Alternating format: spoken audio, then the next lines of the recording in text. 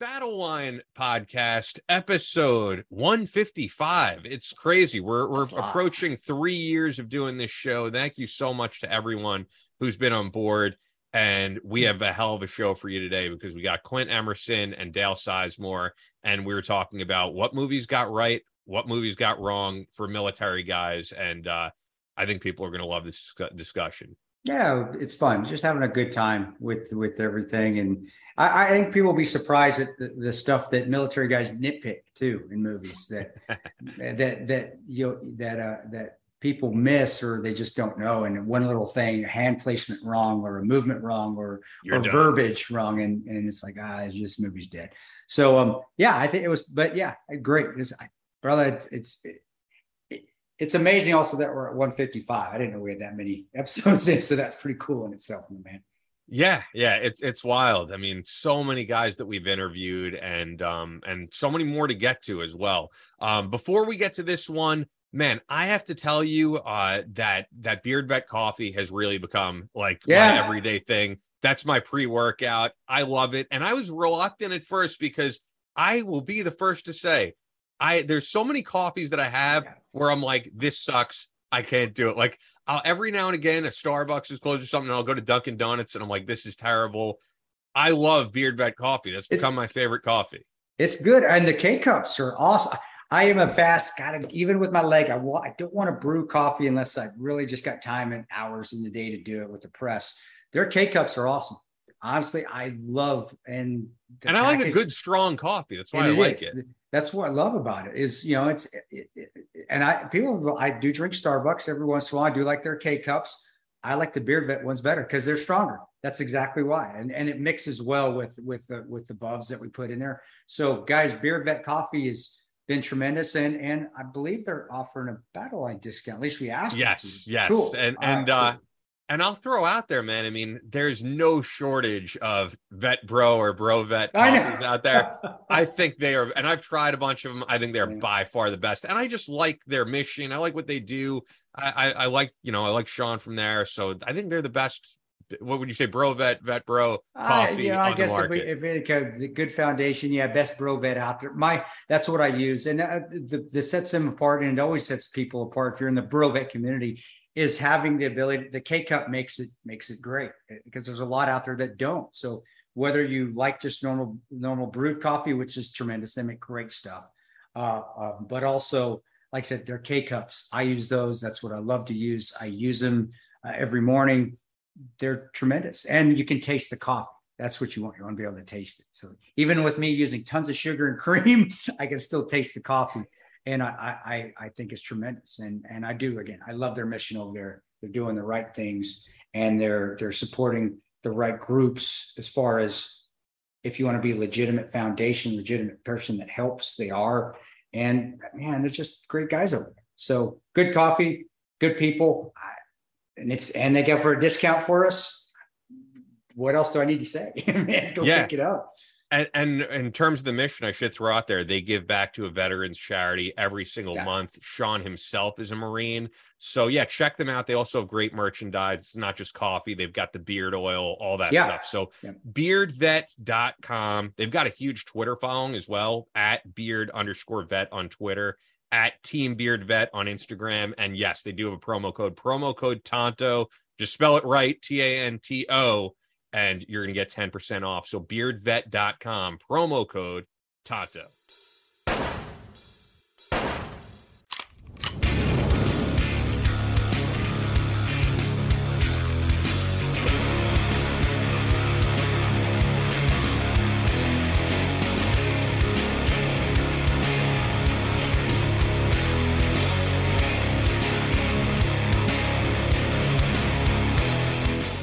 From Omaha, Nebraska to New York City, from planet Earth to extraterrestrial life in space, a podcast with no equal, engaged in unconventional warfare through your speakers and headphones. This is a show about embracing the suck, conquering your demons, and finding God in the face of adversity. Chris Tonto Peranto. Twitch is on. Motherfucker, I'm gonna shoot you in the face. Ian Scotto. Ian and I have been dating for a long time. You are now tuned into the Battle Line Podcast.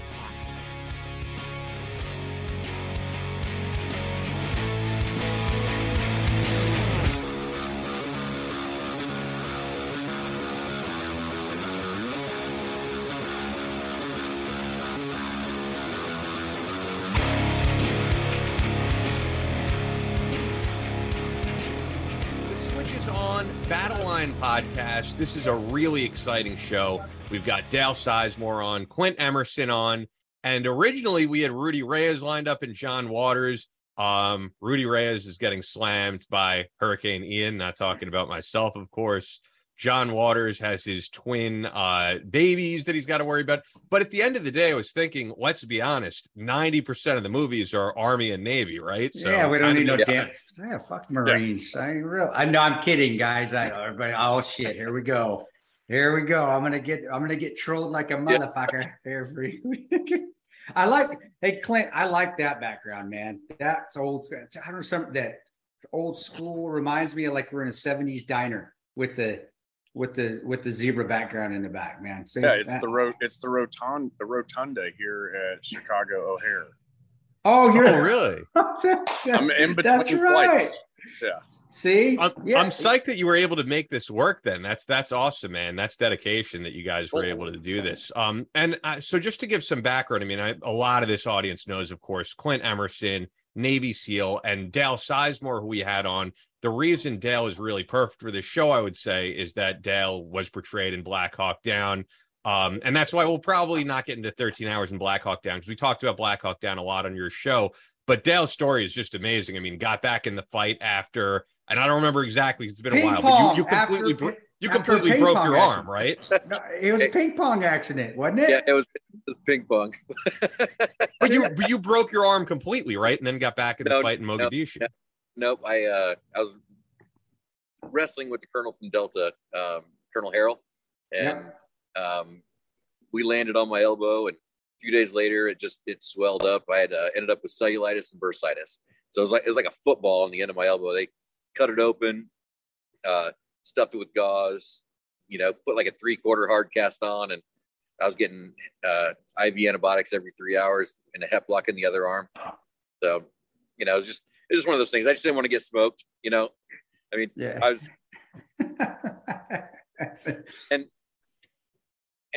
and Quint, you can thank Chris and I for saving you guys, all the time. We spent I'm not even getting into that, dude. Don't even start. I don't want to get into that shit. I know Clint, and if he wasn't in the airport, I know he'd be telling you to kiss his ass. All right, I like. Oh my gosh, really already, Dale? All right. Well, Clint, if you don't, I've done the Marines, so I had to do the other side. Bill's going to be calling you, pissed at you already, Hey, Clint, if you don't know, Dale is still old school, fucking 90s rangered out motherfucker from back in. That's why I love him, man. But no, what he installed, but with the cast and all that was correct. I know that because I fact checked with Floyd. I know Floyd, I know Colonel McKnight, and they're like, yeah, did he actually say, I'm going to cut this off and just so I could call you a pussy if you did, because the movie made you cook. But exactly. He's like, yeah, Dale shouldn't have gone, and he actually threatened to cut his thing off to get it, which is to go out in combat. So that's pretty impressive. That is impressive, dude. That's why I had to live up to your. That's how all of us were raised, though. Yeah, you know what I'm saying, dude. I mean, it doesn't matter. SEALs, Rangers. I mean, that's why we're out there. Yeah. So, well, yeah, Clint, thanks for you guys both coming on, and yeah, just make this lighthearted, just fun. I mean, bust each other's balls a little bit if you want, but I think with this is just coming on and talking more so of. We can talk about the realism, but it's movies, and what can we do? But also, I think that's important though, because I think the reason, and actually, I think the first show we ever did, Chris, we were speaking about ideas for shows in the future. I really think that, like, the first ever show nearly 3 years ago, we said we got to talk about movies and we got to talk about the realism of some of them, because I know for you guys, if you see a movie and something is so inaccurate, you're completely checked out. You're like, this would never happen. I can't even follow this anymore. So I figured let's compile a list of all these different great military movies, and let's see which got things right, which got things wrong. And of course, you guys would say the two movies portrayed about your lives, they got things right. So they did for the most part. I mean, there's still some sensationalism. I say sensationalism. They just have to they have to mash so much together because they're trying to get 24 hours, 36 hours, sometimes in some of these movies, months within a 2-hour time period. So you do see a mash of characters. I mean, I'll even, and you can speak on this more than I can, Dale, but even in Black Hawk Down with Paul, Hoot, that was a combination of Paul Howe and then there's a couple other guys that were mashed together, where our chief of base, Bob, actually, he's a mashup of our chief and our team leader, who was a clown. But it was their combination of characters as well. So honestly, though, since Clint hasn't said anything, what I want to get is not just the movies itself, Clint, but I know you watch them, like the rest of us. What are some things that you go into when you first start to look, that when you see it, it makes you like, I'm going to walk out of the theater right now. I'm done. They screwed it up, whether it's a tactical thing they've done wrong, or just maybe verbiage, or maybe overdoing the bravado, because Hollywood loves to overdo their bravado. What is something you look for in a movie that if you watch it, it's a military movie, and you see it and it just turns you off? You just want to walk out of the theater. Oh man, I don't. I'm all about the entertainment. So whenever there's those discrepancies, it doesn't really bother me that much. But when you see like a hand grenade blow up a building, we have all seen that. I'm like, wow, that's one hell of a hand grenade. The Unlimited magazine. Yeah. They refer to their clips clips, and I'm like, okay, whoever the technical advisor was sucked for this movie. But I think we do it all the time with like just weapons handling alone. As soon as that first scene where someone's handling, whether it's a pistol or a rifle, and they're handling it like TJ Hooker or something, and that this is going to be a long run. Yep. I'm the same way. I'm the same way. It really is the weapons handling. You see the muzzle just flashing everybody around, you see the referral. Like I said, even in 13 hours where Pablo had his hand down on that 46, where that palm was down, I'm like, holy fuck. Nope. We got to redo that scene, or every Ranger is going to walk out of here. Yeah. And it's simple things like that you just know, okay, they're because if they're not taking that seriously, then to me, they're not taking this other stuff seriously, which is the teamwork, the brotherhood aspect of it, the personalities aspect of it. But absolutely. So I'm in agreement, but I guess the first one I want to get into, and I've always, because this was the first military movie I ever saw, and I loved it, but I was young at the time, was Navy SEALs, the first one, Charlie Sheen. Oh yeah. And and even now I'll watch it, and of course the tactics and so forth. I love the rappelling, everybody coming in from different angles through the windows of the building at the very beginning, and they all rappel in at the same time. But to me, honestly, the bravado of it, the camaraderie, even when I watch it, it's still the same. You have that Charlie Sheen, that's that crazy motherfucker. You got the captain, the Lola, and then you've got all these other on there they're all different personalities, and they all work together. I still think they got that right. I really do. And the craziness on the golf course. I have chased down deer being drunk on a military golf course, because I can't hit, and with my driver trying to hit him, because the craziness you get on military golf courses. But I don't know, Clint, since it's a Navy SEAL movie, and Dale, you will have your time. I promise you this.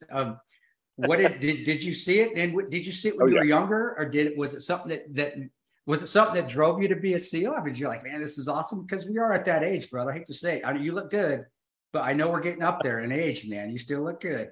But when you saw it, what did you think, and what was your feeling on it? And was it when you were in or when you were out? Did it come out when you were first going in? Let's see. I think that movie was in 90. Yeah. 96, 94, 90. Yep. But I already knew I was already on the SEAL train long before that. When I was 10 years old, I met a SEAL in Frankfurt Airport, and he told me. And I'm looking, by the way, guys. I'm sorry. It's actually 1990. Oh wow, that's high school. And then so I mean, I was already on the SEAL train, and then I saw the movie, but that helped because there wasn't as many books, there wasn't as just nothing, right? So you go to the library, there was like 2 books that were SEAL related, and Borsenko. I don't think his was out yet, but there was a picture book. I remember just nothing but pictures of and they had one for all of your special operations. They had like the Ranger one that was specific. They had I remember those. I have those. Actually, I still have them. Yeah, color. It was like colored Yeah. pictures. Yep. You know, weapons, guys all cammied out, all that kind of stuff.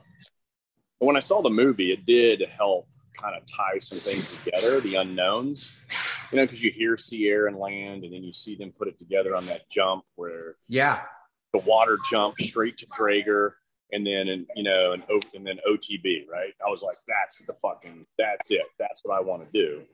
And those are actual team guys that jumped that and did that whole thing, right? I mean, they used nothing but real SEALs for all of those scenes, and so of course I was like, and then I remember the first time I actually got to do that, you know, coming in the Navy, getting through Budge, showing up to SEAL Team 3, and then like within a year actually jumping, you know, full dive kit into the water, fucking straight to Draeger. I was like, holy fuck, I'm actually doing, you know, we made fun of ourselves because it was in the movie. But and it's rare too. Like I think we only did that a couple of times, and then of course the wars kicked off and you never did it again. Sure, yeah. And a lot of times you're just jumping Zodiacs or jumping Ribs or jumping any of your jet boats, and so you'll just load those down with all your gear.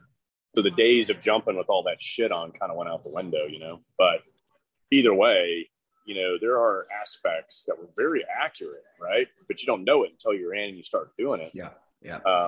But some of obviously Charlie Sheen's like carelessness and stuff like that, like as you guys know, your world, my world, there's two things that you're graded on 24/7, and that's performance and safety. Yeah.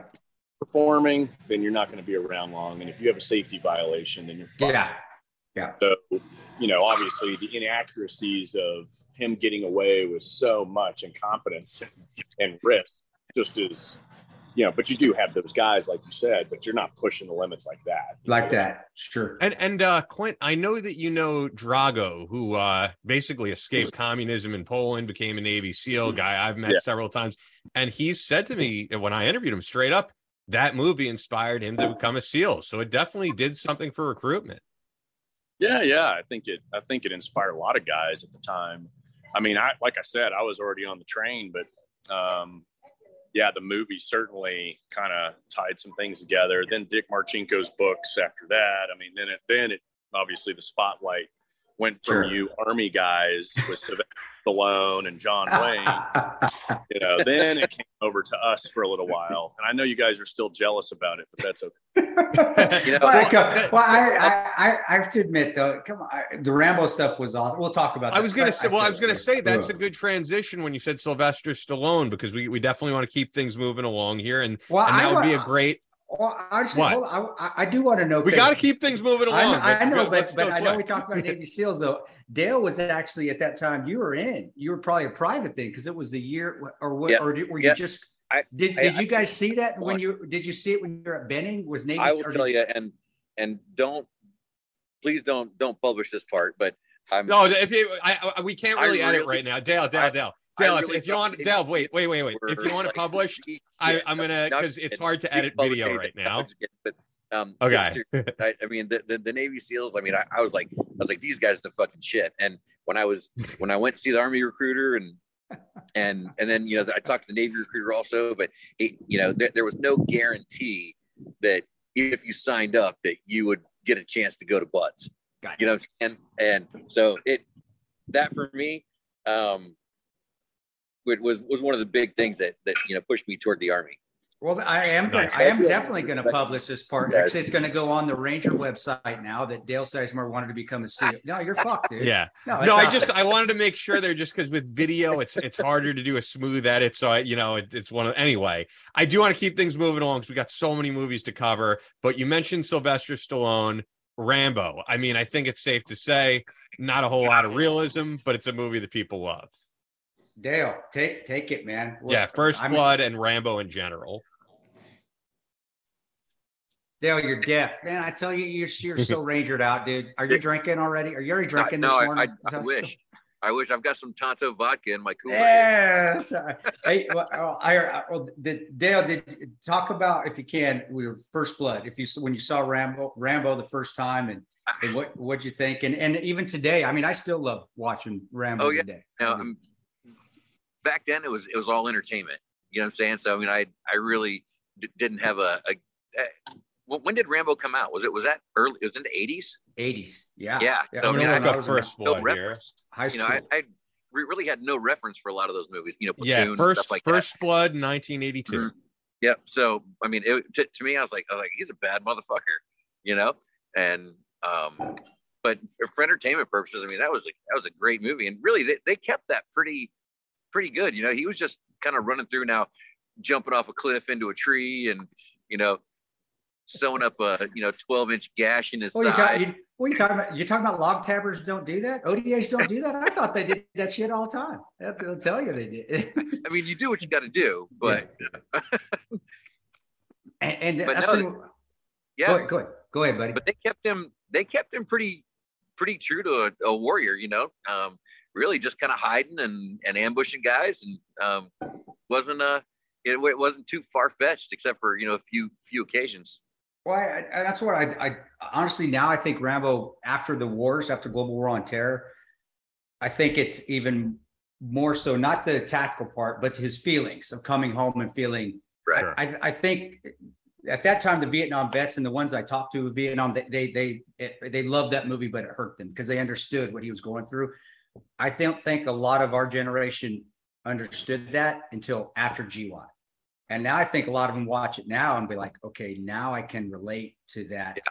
Not that, again, we were treated way better than the Vietnam vets. We were. I just say we were. But to feel that, feeling not part of civilian life, feeling a little off and different, I think it's more honestly applicable today. I saw it more as entertainment value, like you said, when I watched it back when I was in high school. Now I watch it and I see the end of it, and I'm like, okay, I get it now. I understand what he's going through. I don't know, Clint. What do you think, buddy? On First Blood and the Rambo stuff. Yeah. I mean, first and foremost, to you too, especially, we all know SF guys that can't pull that shit. I mean, let's face it. If it's going to be an Army guy doing all that stuff, it's a Ranger. It's got me. That's what I was. But nobody. Yeah, we and that at that time, Dale. I don't know if you knew this, and Clint. Ranger Battalion would not let movie people, not until Black Hawk Down.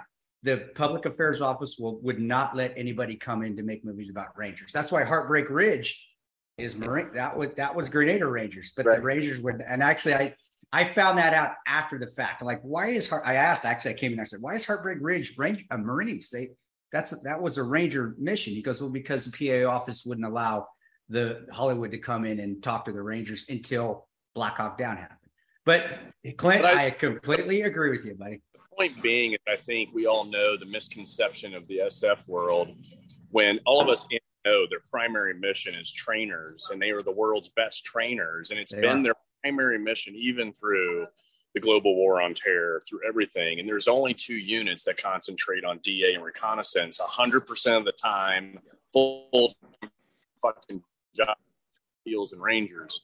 And so that's the only part anytime like the SF thing's brought up that I'm quick to counter. Does that mean they weren't in combat? Of course they were, right? Yeah. They were putting themselves out there, and in the same places we were, but the mission has always been different, and it still maintains to this day. So yeah, Rambo was a Ranger. He wasn't a Green. That's what I tell people too. I do. But I do tell you what, I get that feeling of civilians and not being. Honestly, I got it a lot, and that's Benghazi. I hate, it's been talked about enough, but I do have some feeling I know what kind of is to be left behind, or the government to kind of turn on you, and that's where I was like, man, okay, I get that. Not that I ever will understand the full Vietnam thing, because those guys were really shit on, but I do understand, man, a little bit. I get a little taste of, wow, they really were treated like dog shit for serving their country. And this movie, if it helped them get through it, and I think it has helped a few of them get through it, it was a wonderful movie to put out there. But I'm like with Clint too. I'm like, man, that doesn't look like foreign internal defense, man. I'm sure they're doing this. That's not a finish. Well, again, moving on. What I get into next is, and this is what I think it was the worst acted military movie ever, but it was the most tactically and technically accurate. And it was, and I do know Scott Weimer. I know Wymie from Active Valor. He's a great guy. Love that guy. Oh yeah. So Clint, what did you on Active Valor? I still man, I just got to get through the acting part. And the senior master chief, he was the worst actor in the whole thing. I got to get through his parts, but I tell you what, the teamwork and just the tactics, it's amazing. But I don't know, you're from the teams, man. What did you think on that?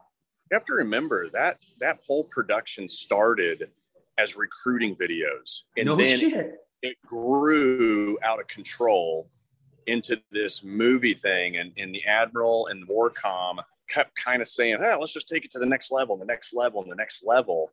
And so it became the baseline of, like, you know, when our head shed started to get upset about No Easy Day and people writing about Bin Laden, every single argument went back to Active Valor because it was so supported by Warcom and grew into this movie, which it was never supposed to be. Wow, I didn't know that. Huh. And then, you know, so then it basically shut down the head shed from telling guys, you can't do this, you can't do that, because they actively supported a fucking full-blown movie that gave up, you know, you're seeing everything in there. You know, you're seeing a lot of the capabilities that no one needs to see all that. You know what I mean? Well, what did they do? What did they do on? And that's was the going into that. How did they get that cleared? I mean, you're seeing tactics. You're seeing all the equipment we use. I mean, that's spot on. Just the missions. How did they get that through? And what happened amongst the teams when you guys saw that? When you're like, holy shit, they're giving everything OPSEC. They're giving it away in a movie. Here's our entire intel to the Al Qaeda. Well, when you're obviously active duty guys, we were like, what the fuck? Especially started seeing the dudes that are in it, because just like your community, there's a story for every guy. Sure. You see, and you're like, oh, I know. Yeah, that had E right in front of me one time, or whatever, you know what I mean? So of course you are just like you guys, you immediately start turning the microscope on every single team guy that was in the movie. But overall, no one liked it. We were like, how the fuck did this happen? And that's what opened the door for every other team guy to start doing everything under the sun, right? It really was that movie, even though there was already stuff before it, and there'll always be stuff after it. But because it was so heavily supported by the ad at the time, that became really our own nemesis, because now you've got SEALs getting out and doing everything under the sun now, and there's no regulation because of that movie supported by the Admiral. I had no idea. I had no clue that's what it was, and that's unbelievable. Oh my gosh. Well, I don't know if I like it as much as I used to now. Now it kind of pisses me off. Like, holy shit. That's kind of fucked up. Guys in there are fucking active duty. Well, yeah. They were like asked to, hey, you're going to be in these recruiting videos. And it turned into a fucking movie. Have you ever talked to any of them? Did they know that, or did they feel like they were duped? They're like, holy shit. Well, I think if anything, they were duped on the money they should be making. Oh, shit. That's hell yeah. Fucking Hollywood. Yeah. So, I mean, they got a lot of, they had, you're talking U.S. assets being used in Hollywood production, right? Taxpayer dollars being used in Hollywood production. So, it's a little odd. I never really thought of damn Hollywood, sons of bitches. That's a good one, because we're learning new insight into these that I didn't think we would. It's awesome to hear about this type of stuff. Let's keep it moving, because like I said, we got a lot of movies to hit here. One that I added, and I remember Debbie Rashawn spoke about it on the episode way back when she was on. I figured I'd add it here. I've heard a lot of opinions, good and bad. The Hurt Locker. Dale, I did. I did, and Dale, but I know the tactical part of it is awful. I mean, the EOD part, maybe, I don't know. But I've never met an EOD guy that's a sniper. I've never met an EOD guy that they clear buildings by themselves. That was awful. And whoever the tactical advisor on that was, and it was terrible. It was on that side. And then also the portrayal of the contractors. That was a joke. Oh my gosh. That was so you kid. Yeah. I was a contractor many, many years at that time too. And we were never in a Land Cruiser driving around the desert on our own, just looking for people to snatch. Maybe on some of the Polar Quest or the PQ or some of the other CI, maybe they were doing that. But I'll be honest, I've never met anybody outside of an active duty element, DevGru, Green, Red, that were doing things like that. But it also wasn't just in one Land Cruiser. I mean, it was an actual operation. But the one thing they did get was when he was home shopping and he's trying to pick the cereal and he's trying to say, oh my gosh, what I understood that, especially from my early days. Like, I am here picking cereal. This is mundane. This is, what am I doing here? And that was when I really was doing a lot of deploying. So I wanted to be overseas. I didn't want to be home.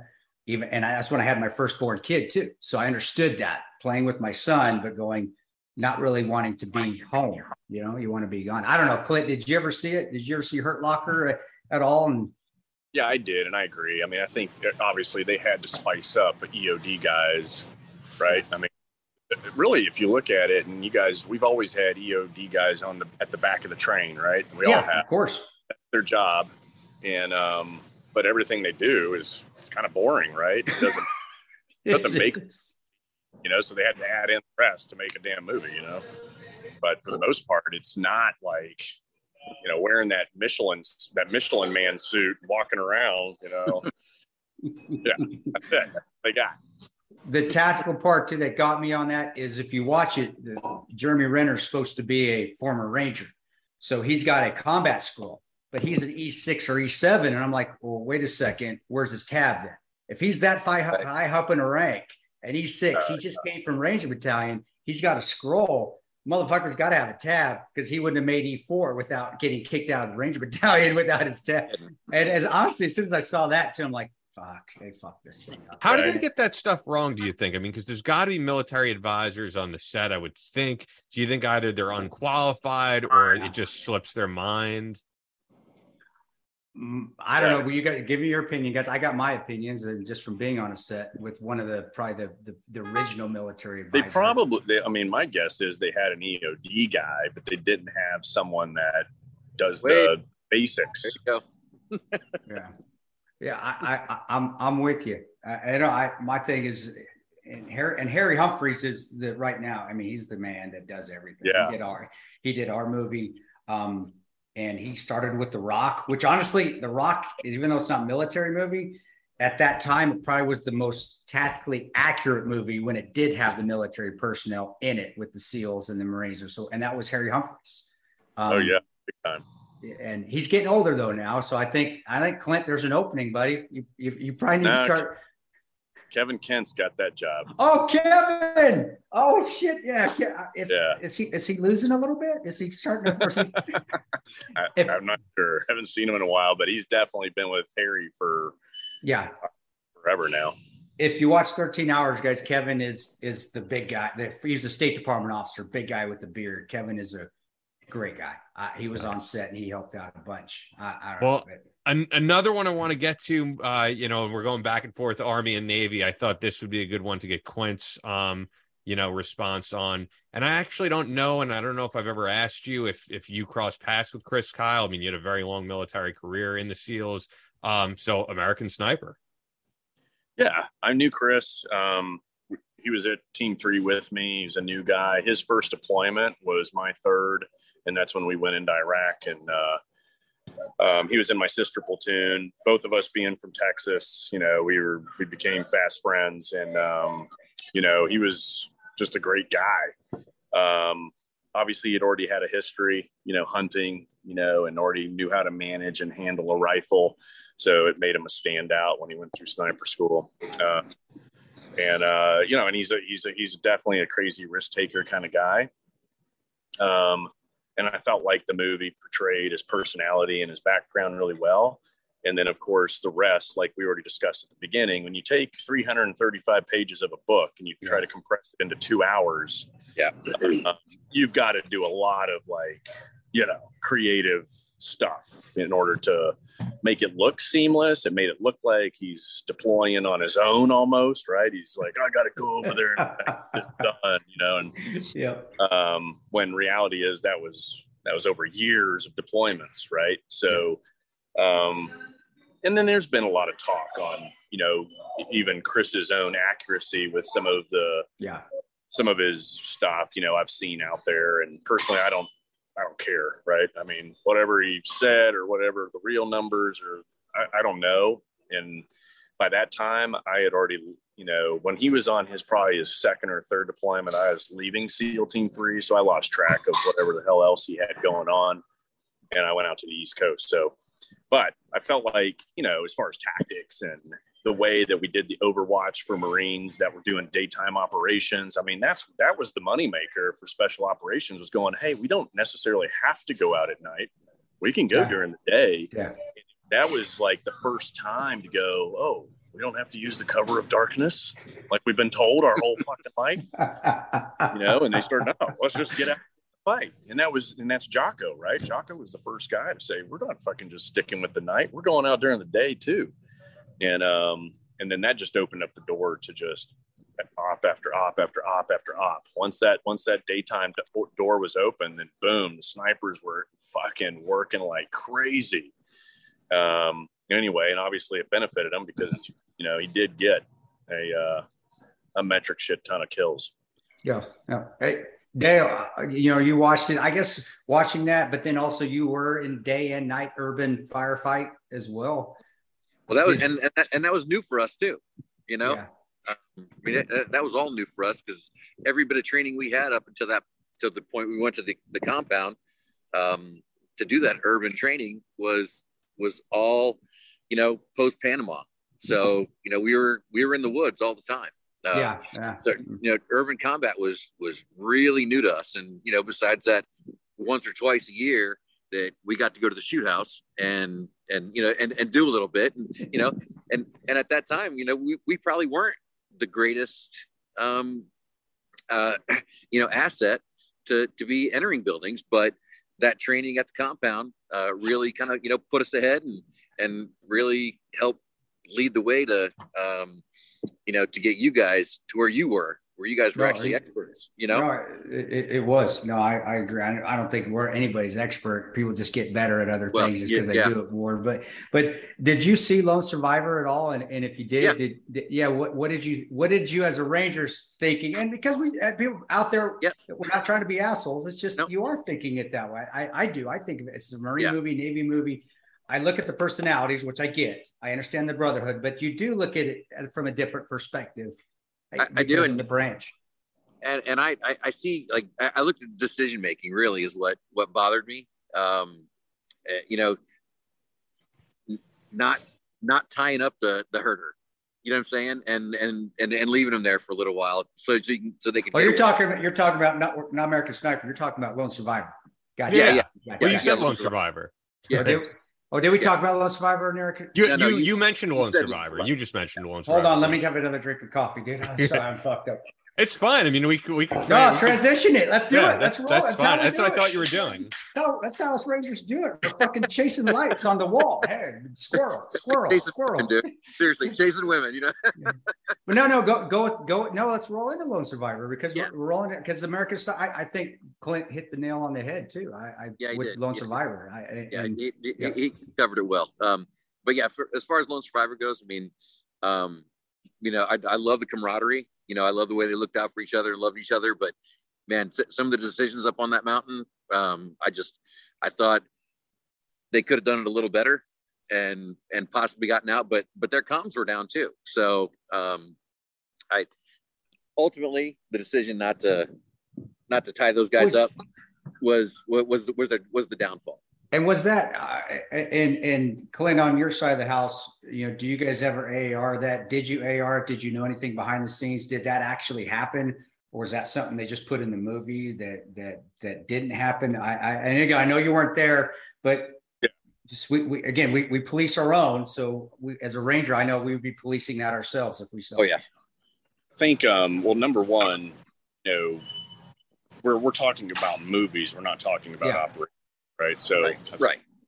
Got to, just in case people listening get all upset, we're not critiquing operations, critiquing movies, but I felt like the similarities between Lone Survivor and Black Hawk Down were accurate in the fact that it ultimately went back to leadership, like leadership that were bad from the beginning, right? Yeah. You had an area in Afghanistan where those guys were told, hey, you probably shouldn't go there, right? It's pretty freaking nasty. And they went ahead and kept pushing that train like, yeah, we're going to keep going. In reality, like outside of the movie, as you guys know, you sometimes just get into this op rhythm. Yeah. And then once you kind of get into it, you know, it's a couple of deployments in, it becomes almost like this check in the box. Like, yeah, we're going to get guys out in the field. So they took a number of guys who had never really worked together before, right? They didn't clearly identify that in the movie, but those guys that was a hodgepodge of dudes. Oh, I didn't know that. No, I thought that was a pretty tight team. I didn't know that. Oh my gosh. No, they were all put together, you know, and then they get put into an area to go do a mission where, you know, they were all junior guys, right? And we all know there's not an RNS mission in those mountains that you're not going to get rolled up by a goat herder. So at the time, the goat herder thing was already a scenario that had been played out 100 times before that actually happened, you know? So I feel like on the scripting side in the movie, they kind of put some stuff that just didn't make sense to me. Like, the only choices is either, you know, what was it? Shoot them or let them go. Shoot them or tie them up and leave them there. Our SOP was you zip tied them, you kept them with you. You went to the extract point, the helicopter lands, you sit on the helicopter, then you throw the guy a pair of medical shears to cut themselves free. And once you're off the ground, then you let people go, right? I mean, so there was some stuff that, you know, I felt in the movie that wasn't exactly accurate to SOPs, and it kind of made the guys look like they didn't know what they were doing. Well, that's what's hard with the movie, and that's why I'm wondering with Marcus if he was an advisor on it. It's something that I'm like, man, I wouldn't put that in there because you're making us look like a bunch of idiots, and we're better than this. And it did, because I thought when I saw it, I'm like, why didn't they do that? But then like we said, well, shit, it's a movie. It's a movie, so. Well, shit, maybe that's why they kept it in there, because I couldn't see seasoned Ranger, SEALs, PJ, anybody doing that and not having an SOP in place, like you said, where this is what we're going to do. Take him with us and we'll let him go once we get far enough away and we're evaling out, we're exfilling. Yeah. But like I said, that from the head shed down, that thing had failed before it even began, you know, and that was the unfortunate part in the real world. Like, it was just, I think people just got into a cycle, like just send guys out the door, go do some RNS, come back, go do some RNS, come back, go, you know, and then that one happened to get out of hand. Any history with Marcus Luttrell, Clint? No, I've just met him a couple times, but nothing. I didn't know him during all that. Okay. I came back actually, the funny part was after he was, me and one of my buddies, we were already in the whole special activities realm at that point. And so I was in Germany after they rescued him. He was on the C-17 I was on, you know, and I talked to him briefly at that moment in time, but for the most part left him alone on the ride home. But right after we flew back together. But I was flying back from a different deal, you know, so I was in like civilian clothes, and you're probably looking at me like, who the fuck is this guy? Yeah. And I was just going to say, we should also mention, you know, because we went right into Lone Survivor, but for American Sniper, rest in peace, of course, to Chris Kyle, and should mention, of course, regardless of any inaccuracies or any of that stuff, the way that Chris Kyle died, I mean, so tragic, just trying to help another veteran out on the range, you know, going shooting, and this maniac kills him. I mean, and I think, that definitely don't want to overlook that part of the movie. So rest in peace to, of course, a friend of yours from what you were saying. Yeah. Crazy. Insane. And we'll go into an Army one. I figure we'll do a fun one because we haven't done one yet. Major Pain. Yes, that is the most accurate movie ever. I love it. Honestly, Dale, I know that's more your speed. I love Major Pain. Love that movie. But Dale, hit it, man. And tell me, I know you've seen it, you goofy bastard. I know you've seen it right now. The accuracy, of course not, but is there anything that you could say, you know what, or brought you back to basic training, or brought you back to a drill sergeant or anything? The old drill sergeants, you know what I'm saying? And there was no softer side. I don't know. No. But man, I'm telling you, a lot of it reminded me of the Spec 4 Mafia. You know what I'm saying? His attitude was just like fuck you guys. You know, this is the way it's done. And if you don't like it, you're gonna make you pee your pants. I remember making a guy piss his pants because I wouldn't let him go pee. I mean, I did. I was that turd Spec 4 kind of guy sometimes. But just I don't know. I just loved it because it did says parody the military a bit. It did, but it also brought out a lot of the humorous side that we all have in the military. I do. I really believe that we have that. And honestly, we say that stuff when we're downrange. We'll parody or we'll repeat lines of those movies just to get through stressful times. And I did. I love the way he portrayed himself on there. And I love that. You know, I still use it with my kids today. When their leg's hurting, I'll say, give me your finger. You're going to feel a little bit of a pinch just to take your mind off this hurt. I'm going to make your finger hurt. But oh yeah. Yep. I still use that with my kids, man. I'm going to say I don't know. Clint, you have kids? You don't have kids. Do you have kids? Yeah. I've got a daughter. Is that just a wreck? Oh, so that doesn't work. The little bit, is that just a Ranger thing where we threaten to break our kids' bones so some other priest doesn't, or is that just the stupid Rangers that do that, man? So hard you're stupid. That's what that is. Oh, no, hard to retard. You crossed the line, man. I don't know, Clint. I know. Is that something you've seen, or is that something, or is there something you can take away from a silly movie like that? Even though I don't see it making fun of the military at all. I think it's just taking a lighthearted look. There's a negative way to make fun of the military. That is not one to me. It's still, because Major Payne's still a badass, regardless, in being a Marine. I wish we had Rudy here. I'd be busting his balls with that right now. Yeah. But is there anything you could pull away from that, or is there something like, man, I don't like those kind of movies at all? I wish they wouldn't make those kind of movies. Yeah, I like them. I think it's the humor, right? It's that dark sense of humor that we all have. And, you know, it highlights that. And then you've got the serious side of it in Full Metal Jacket, right? I mean, so you take the two, and they're both accurate as far as, but one's leaning more towards the comical side. The other one's leaning more towards pretty hardcore at the same time. Wow. That dark sense of humor is a must. It's always, roll right into that. I can't believe I completely forgot Full Metal Jacket. One of the greatest, especially one of the greatest. Yeah, it was because basic training.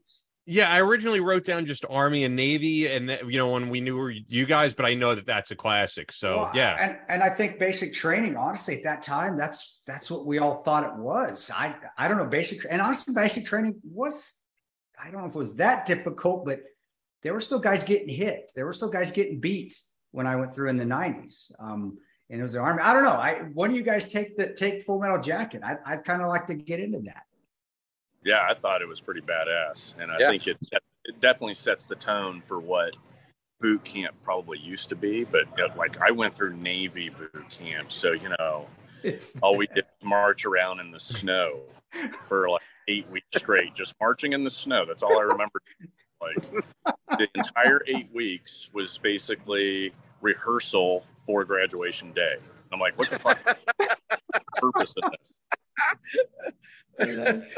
That's hilarious. That's Navy boot camp. That still kind of sucks, marching around in the snow. That still kind of blows too. Because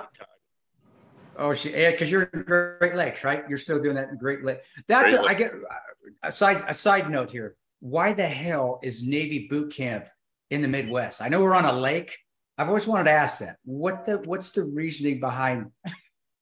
No clue. I have I'm sure there's a great historical answer to that, but I sure as hell don't know. And I think I was asking myself the same question, like, what the hell, like sideways snow? Like, I didn't understand what that had to do with the Navy, except the fact that snow is water. Snow is water. Yes, it was water. It makes perfect sense. Well, Dale, I want because you went through even before I did in basic training in the Army actually, was it late 80s or was it right the early 90s? Yeah, I went in January of 91. And Fort Banning, of course. Actually, I went in 95, and like I said, they were still beating. I don't mean just beating. I don't mean, but I mean getting physical with recruits. I saw a guy get thrown across the desk by a drill sergeant on day one, which made me immediately think of Full Metal Jacket. And I thought to myself, holy shit, I didn't think they did this Full Metal Jacket stuff anymore. The recruiter told me they don't touch you anymore. Right. And I see this kid from New York get catapulted over a desk. What did you see, man? And again, did your basic training, and was it anything like Arlie Ermy? Did you have an Arlie Ermy drill sergeant like that? It was definitely tougher than it is now, but I mean, I enjoyed it. All our drill sergeants were all Rangers, so I knew that's what I was going to be. Yeah. I was fucking motivated. Hell, even as a private, I was fucking motivated. I didn't drink, so on Saturdays I'd go out and ruck run the fucking airfield, and while everybody else was recovering from their hangovers. I just wanted to be a soldier, and so to me, none of the yelling or anything bothered me at all. It was just one of those things where I didn't even mind Ranger School. It wasn't so bad. Well, fuck you! I hated Ranger School. You're not me. I was a Winter Ranger, and I hated that too. Freezing in Florida. You're not supposed to freeze in Florida, and I was freezing in Florida. It sucked. Yeah, I was a road bridge commander in Florida, and that fucking sucked. That sucked. I was the last one. They pulled across the fucking river, and then by the time I got over there, everybody else had already fucking changed into dry clothes, and I didn't have a chance. It sucks for that. That's how it goes, man. You've been hitting the head way too many times since then. I can already tell. Still today. I was gonna say, next one I want to hit on here, we'll do another Navy one, is Zero Dark 30, and we had Kristen Beck on recently, and I know Kristen Beck was one of the people who had something to do with what led to the capturing of bin Laden, and according to her, a lot of people were rolled into one character in that movie. I know that was one of Kristen's criticisms. What did you think of Zero Dark 30, Clint? Well, you guys know, I mean, I was at the command during all that, but yeah, I mean, it's a touchy subject, to be honest with you. Like, it's like, there's no one that was there that actually likes talking about it because it's created so much drama for our community. But I thought the movie in itself was as accurate as you could make it. There's some parts in there that I even thought was a little too much for the movie. Like, I don't think it needed to be in there, but but overall, like, once again, when you talk about the characters and the way the guys act and their attitude, and even the female who spent 10 years plus tracking and did all that intelligence work, I mean, that's what it's really about, is her, right? And the SEAL component is just like the grand finale, but she really did bust her ass in staying. Like, she did not budge when people tried to get her to kind of like stop what you're doing. I know for a fact that she kept on going until she won, and so I feel like that part was very accurate. So that's what's interesting, that you're saying that's completely accurate, because like I said, interviewing Kristen Beck, according to Kristen, she says that's the work of a lot of people rolled into one character. Well, of course. I mean, I'm talking in generalities. You had the entire United States government working on that particular target. But when you talk about who's leading it, like, individually, I mean, that part is pretty damn real. Like, that girl, that girl didn't switch out 10 times. It was the same person, you know what I mean? Whereas all of us, we rotate in and out all the time, right? We're 6 months in a country, 1 year in a country, and then we're gone. But for her, she was on it. I felt like that part was pretty good.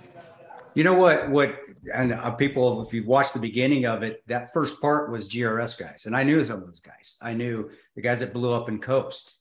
That is, that was, Doc was over there. And I remember, Scotty was there. And that actually, from and I was in Kabul when that happened at that time.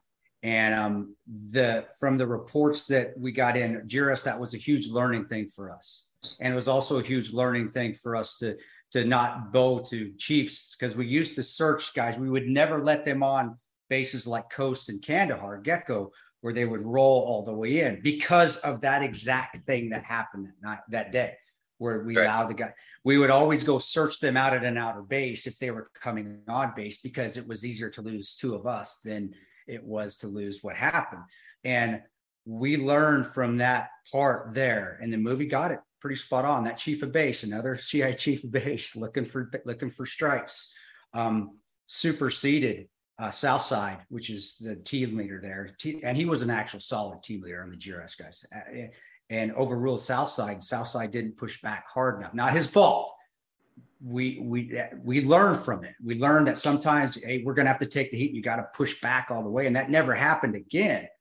But watching that where the chief said, no, we're bringing this guy all the way on. No, because we don't want to offend him. That's what happened in that explosion. And it killed Jeremy. It killed Jeremy, which is a former SEAL guy as well. And it killed Southside and it injured Doc Wyatt. And honestly, that part of it, that part was actually very accurate. It was, and it showed what not to do. And that's why, again, from there on out, we never budged on something like that. Anytime the chief would say, no, you're bringing them all the way on, we had a trump card that said, and it sucks that we had to lose guys to do that. We had a trump card that said, nope, fuck you. No, they are not coming out. We're going out there. We're searching them out where we need to search them. And it was a hell of a lesson learned. I liked that part of the movie, not because of the deaths, but because of, honestly, as an agency, being an agency okayed movie, I'm surprised they let it show them in a bad light in that way.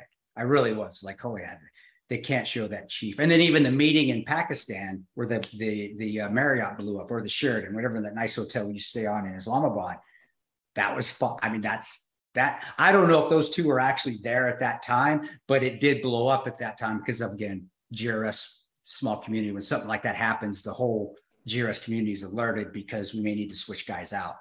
And having a chief go looking for stripes though, and trying to up theirs and sacrificing security and safety to get status. Yeah, that's fucking seriously accurate. And I really am surprised. And you know, Clint, because you did some SAD stuff, I don't feel that it wasn't sensationalized at all. I saw it a lot with chiefs. I saw some great chiefs too. We had some awesome chiefs too, but I saw that where the agency would risk security for personal gain. And obviously I was a part of that, you know, even in Libya. Did you feel, I don't think they overdid it. You can disagree with me at all. It doesn't bother me. But did you see that being in an agency? Did you see that as sort of did you see that accurate as well? Or were you like, man, they really made these agencies look shitty on that one? Well, I found it interesting that there was actually two active CIA folks on set the whole time, making sure that it was accurate, right? Now, of course, that's what I heard from, you know, good friends, but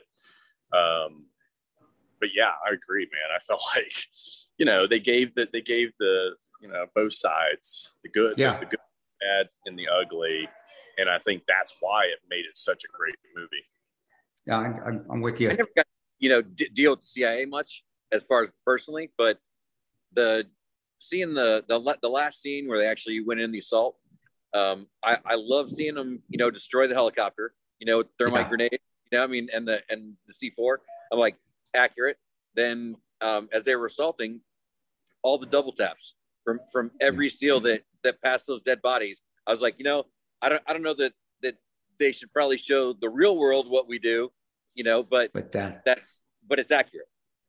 Yeah, no, I agree. And I remember Matty Waters even saying that. We had Sergeant, my buddy from 275, saying that's what they did. They would always clean up, you know, Ranger Battalion, you assault, and then that second squad comes up and cleans up. And I remember him saying he had his leg blown off, but he's still hearing his squad leader in the back, shoot that dude again, shoot that dude again. But that's spot on. It really is. And that's what you're taught. I agree. I you know, the agency part of it, and I have to take my personal feelings out of when I watch Zero Dark 30, because I really have disdain. I really do. I have to. But I have to take my own personal, like, okay, they made her look a lot cooler than what she actually was. But that I don't know. That is a subjective view of mine because of some of it still have some of those feelings for the agency itself. But you're right. Having someone stay on for 10 years, and I'm sure she had the option to even get off, and she stayed on it for 10 years.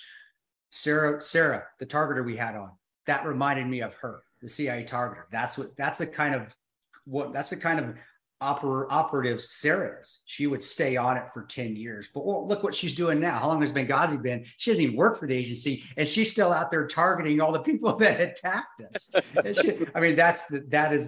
And I agree with Clint, the 10-year mark. I get that because I worked with people like that, and Sarah was one of them.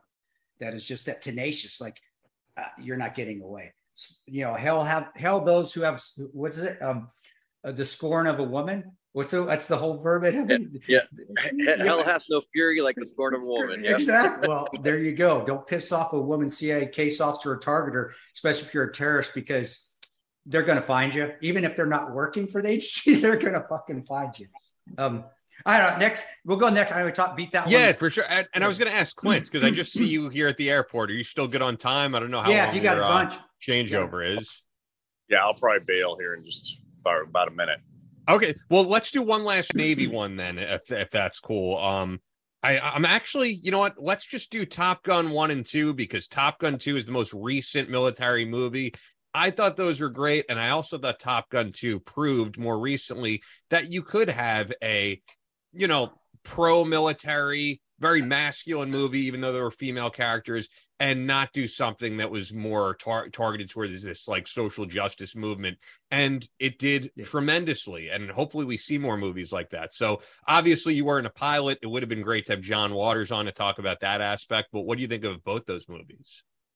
Yeah, I think they're great, man. I mean, when you're talking about like taking jets and we're not talking CG, right? There was only one part of that thing that was CG, and it was the whole Black Star part at the beginning, right?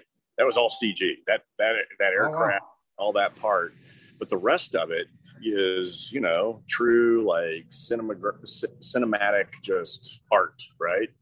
Just like they did in the first movie, right? Because he wanted it to be as accurate as the first and the second. I felt like the script was almost duplicated, though. If you really break it down, it's kind of the same script, just fast forward in time. But man, I mean, you cannot have gone to a bunch of different JTAC schools, and the one that we go to out in Fallon, working with, Top Gun level pilots. I mean, it is much different than working with, your Mark I Motto, sure. F-18 pilot, right? I mean, there is a difference between the two, and having them work the range, you rack and stack 22 of them, you're on comms, you're rolling them in -1, -2 each time. And those moves that they're making where they flip over and look down at the earth through their canopy like that and still be able to orientate themselves. Like I'm a dyslexic motherfucker. Like I would that Bush Gardens fucks me up, And these are 20-something-year-old kids, right? I mean, they're not even 30 yet, and they're flying these machines just like, people play the gamers these days. Yeah. I mean, it's just ass, man. But yeah, I mean, I got utmost respect for naval aviators. They are badasses at what they do for sure. Yeah, that's why it would be great to have John Waters on if we do this another time, because he's someone who's actually lived that and done that. He puts it up on his Instagram. You could see him doing those moves up in the air. He's amazing. But if you have to go, Clint, I know there's so much stuff that you could plug that you're up to. Can You Survive This podcast, the Violent Nomad clothing line, which I have a Violent Nomad shirt. Those are great. 100 Deadly Skills. What stuff do you want to plug here before you get out of here? There's a lot that you're always up to.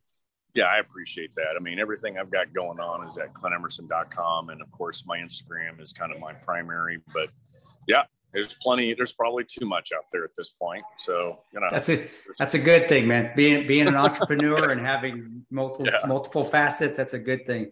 Look, again, that's awesome. I know doing podcasts in airports or interviews suck.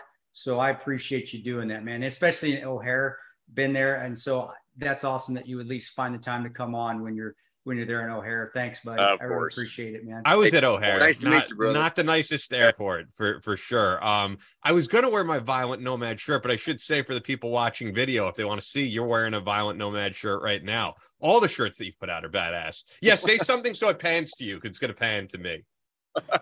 There you go. So there you go. Talking. There it is. Violent Nomad. Yeah, those shirts are awesome. I love all the Violent Nomad shirts. So Clint, thanks so much for doing this, man, and taking the time.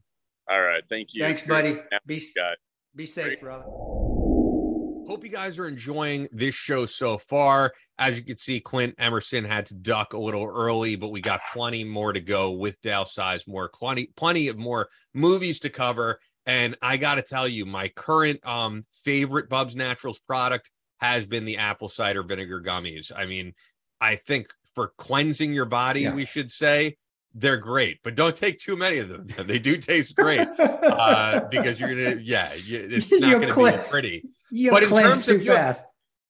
I have to say, and you could Google this stuff, but it's evident when you take these, it is a real thing, mucoid plaque that is stored in your body that you need to get out of your system. And I'm sure you know all about that with your condition with IBS and all that. But that stuff you're probably not going to get out of your system with your regular diet, and taking apple cider vinegar, not the best thing in the world. These gummies taste amazing. You'll want to eat the whole jar, but they are powerful. So you should not do that.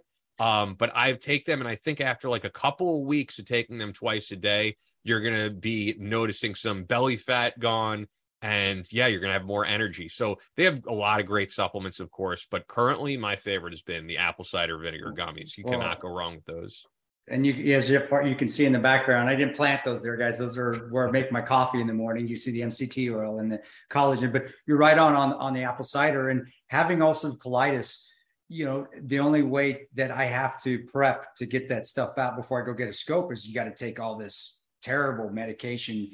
But I'll be honest with you, when I'm prepped, I feel a lot better. I have a ton more energy, but you don't want to do that every day. You don't want to take a bunch of colon cleanse every day. No. Taking the apple cider vinegars makes it gradual, and it does clean your lower intestines and your colon where you process your food. And if you're able to keep that healthy, you do have a ton more energy. And I can tell you from doing it the medical way, which I have to do before I get a colonoscopy, or doing it the natural way with the apple cider vinegar gummies, you do have a ton more energy if you keep that lining healthy and not full of all that residual crap that stays in there.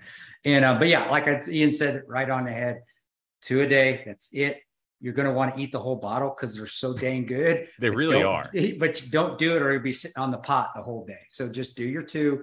And gradually you'll clean yourself out, and you'll see your energy levels rise. It's not a coincidence. Yeah, and on top of that, we were speaking earlier with Beard Vet with Mission. They really do have a strong mission, which is giving back to the Glenn Doherty Memorial Foundation. Yeah. I was looking at Sean's Instagram, and they even had that event recently where you got to see the children of military veterans, the children of fallen Navy SEALs, in some cases, fallen operators, who are getting scholarships through the Glenn Doherty Memorial Foundation. So when you're supporting the brand, you're supporting something that you're going to feel good about with yourself, but you can also feel good about the fact that you're giving back to an important veteran charity with the Glenn Doherty Memorial Foundation. So check them out, guys. BubsNaturals.com. Use the promo code BattleLine. You're going to get 20% off, BubsNaturals.com. That's the best deal, is when you go there and use the promo code BattleLine for 20% off. Also, every show of ours is sponsored by Fort Scott Munitions. Fort Scott Munitions is a manufacturer of multi-federal patented solid copper and brass CNC spun ammunition. I have some right here. I know you usually have something with you got the tins. I've had these on display right here in I guess what you'd say is the studio, this little closet space here. But this ammo tumbles upon impact, which is their trademark in soft tissue, leaving devastating wound channels for faster bleed out and quicker incapacitation. It was originally developed to innovate and improve on the standard of military-grade ammunition design, and was found that not only did it outperform competitors in the self-defense industry, but it quickly became apparent that it would be a top contender for hunters alike. With the ammunition being CNC spun, the tolerances are some of the tightest on the market, ensuring that you receive the same results with each pull of the trigger. Fort Scott Munitions is available throughout privately owned businesses in every state. Also on the website, you'll see it there, fsm.com. But if you click on the dealer locator, just type in your zip code, you're going to find something by you. Even by me here in Connecticut, which is like literally the least gun-friendly state, besides maybe like Hawaii or something. But use the exclusive promo code BattleLine at fsm.com, and you're going to get 15% off your order. Only available to listeners of the BattleLine podcast. We can't speak more highly of them. No, guys, and check them out. They are very responsive to your requests. They have changed a lot of ammo, not changed it. They've added different grains to their ammo. So if you want a different grain, which accumulates, which equals, a different power that you want, or a different size of an ammo that you want, write them, ask them. So as far as the granitic size, but the grain size, the amount of powder that they have in there. So ask them and they will make it different. If you've gone on, they've made different grainages of different types of ammo, and not any other gun maker is going to respond to you like that. They will. So Fort Scott Munitions, best ammo out there, and probably the best customer service in the ammo industry as well, which says a lot for them. So yeah, tremendous company. Yeah, and as we always say, the Kraft family, great family run business. I can't wait to be back there, hopefully soon. So once again, fsm.com, promo code BattleLine for 15% off. Ammo, merchandise, all of that. Fort Scott Munitions is a proud supporter of Chris Peranto, BattleLine Tactical, and this podcast, the BattleLine Podcast, as you see the flag right behind me. Beautiful. So, with that, let's get right back to the show. Clint is gone, but it'll be both of us and Dale Sizemore.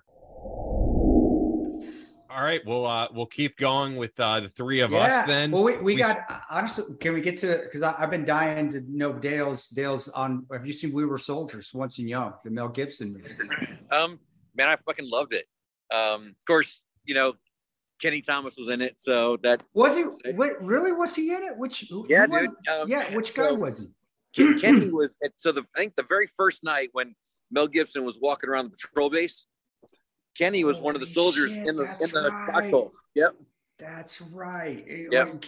I could go into that, and Kenny, out of all your guys, and honestly, I've talked to other, of course, the country. Floyd doesn't really care, not for Kenny, just doesn't care. I don't think the book. Yeah. It was the book. Yeah.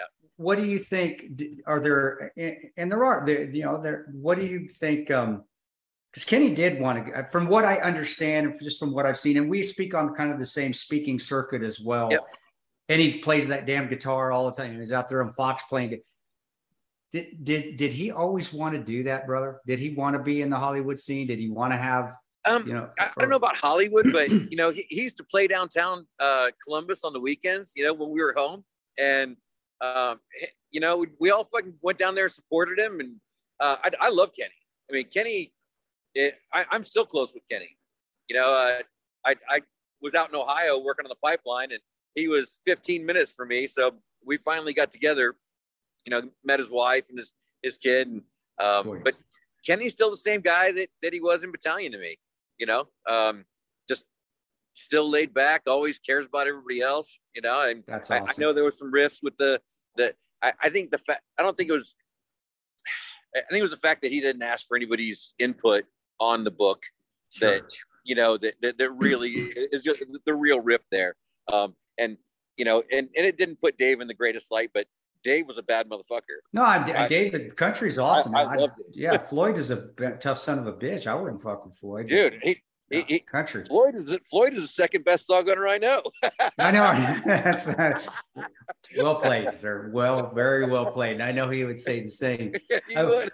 Hey, well, getting back to the We Were Soldiers, one thing that bothered me a little bit is they showed that lieutenant that had the Ranger tab, the go-getter that didn't listen to anybody, that did his own thing. Never. In fact, it's completely the opposite. If you got your Ranger tab, you're listening to your command. In my opinion, you have more discipline than that one that doesn't. That's the only thing. I love that movie though too. I loved it, and honestly, I still get choked up at the end of it all the time because the sacrifice and that everybody's dying and Mel Gibson being the last one on, last one out. That's leadership. That is what leadership. That's what we. But that's the only thing that bothered me is is the one lieutenant that died at the beginning because he was a go-getter and he's been to Ranger school. It's like, well, wait a second. If he's been to Ranger school, he should be listening to his command more so than the guys that haven't, because that's one of the things you're fucking graded on is to make sure you're following the hires command order. That's what you get. You get the hires and then you make your own order. And that bothered me. Ranger school, there's always that one or two that slip by doing, absolutely nothing or the bare minimum. And you're right. You're right. Maybe that highlighted that guy. maybe that's it. So there is a reason. And you're right, because there is always something. I think that's what any of the military movies we watch is that there is always an anomaly that, except for the weapons manipulation, you fuck that up, you fuck it up. It's terrible. But if somebody makes a decision and it's not a decision that a Ranger would make or a SEAL would make or so forth, there is always that anomaly that would probably make that dumb decision or do something. So you can rationalize it. There is some cognitive dissonance that you can play to anything in a movie, and that we do. Yeah, you're right. Ian, we got another one? We'll stick to some more Army stuff here. Man, so many great movies to cover. I think an all-time classic, people would say. Some would say one of the best movies of all time, Apocalypse Now. Take it, man. That's team room movie. I'm telling you, as a young kid, I mean, because that movie was out, long before, I joined the military. But man, I mean, that right there, if you're a kid that even aspires to be a soldier, I mean, that movie will push you over the edge. Yeah. I mean, that's what pushed me over the edge when I was watching, when the recruiter showed me films, man. I see these guys rowing down the river in camo, and I jumping out of airplanes. I'm like, fuck yeah, that's what I want to do. He's like, you want to be a Ranger? I'm like, sure. You know what still gets you pumped up on Apocalypse Now is the helicopter scene with Robert Duvall. That is the ultimate pump up. See, I mean, they still even play it in movies. They played it in what's the one with Jake Gyllenhaal where he's a sniper? Gosh, come on, help me out here, guys. I know people out there know that Jake. He was in a. It was him about. I'll do some googling. Yeah, took Jake Gyllenhaal. He was a sniper. That wasn't the one on the mountain, was it? No, not that. It was the one where it was more kind of a Hollywooded out. Oh, Jarhead. Oh. But with Jamie Foxx and I wish Rudy was here to. But when they're about ready to go to war and they're getting pumped up, the movie that they're watching in the scene they pan to, and it happens in a lot of movies, is that helicopter scene. And honestly, that is pretty badass. And watching the helicopters, I do remember doing stuff with SOAR, with the Night Stalkers. And that's what it looked like, honestly, with the little birds just flying everywhere. You got everybody else in a tight formation, but those little birds are just, and when you're riding off the side of a Black Hawk with your legs dangling out the side, you're just snap linked in. That is pretty badass. I don't know. What did you think on that helicopter scene? And I know you guys did a lot of that stuff too. Yeah, I fucking loved it. And I'm telling you, being a battalion, getting to work with the Night Stalkers all the time. Yeah. I mean, the whole time we were in Somalia, except for that last mission, I sat in the door by Tommy Fields, right by the door gunner, on that the left side of the bird, man. So, all the pictures that I have of my bird, man, I just see my two little short little feet hanging down, you can tell which one's me, Hey, but speaking of that, I know we're getting the Black Hawk Down a little bit, and we've talked about it, but was that pretty accurate as far as the Night Stalkers doing the gun runs and like all night keeping them off you? It was that, because it looked accurate. It looked like the stuff that I would assume they would be doing at that, but I just want to make sure they didn't say. Chris, I'm telling you, even more than that, they're even more phenomenal than what they showed. Wow. I heard stories. I didn't see it, but and it was backed up by many of the guys when the one little bird came down to grab Dan Bush, and take him away. They said he grabbed his MP5 or whatever he had there, and he's leaning out of the helicopter, shooting down the road at and just kept that thing steady with one hand and one foot. I'm like, holy cow, man, that is just absolutely crazy. And then when they were, I think it was a second or third mission, Delta guys grabbed some guys and they had to load from the top of the building. and they had one skid on the edge of the building, and the Delta guys just loaded in. But I mean, every time that weight changes in there, you know, they have to adjust. So I mean, to be able to load a whole, you know, squad of guys on there and just on the edge of a building, that's crazy.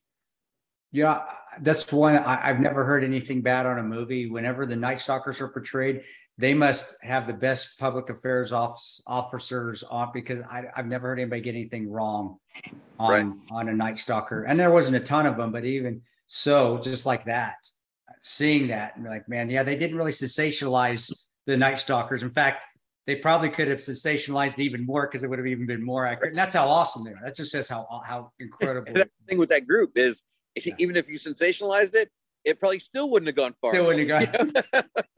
That's cool. All right. I guess that was burning in my head, so I just wanted to ask him, Ian.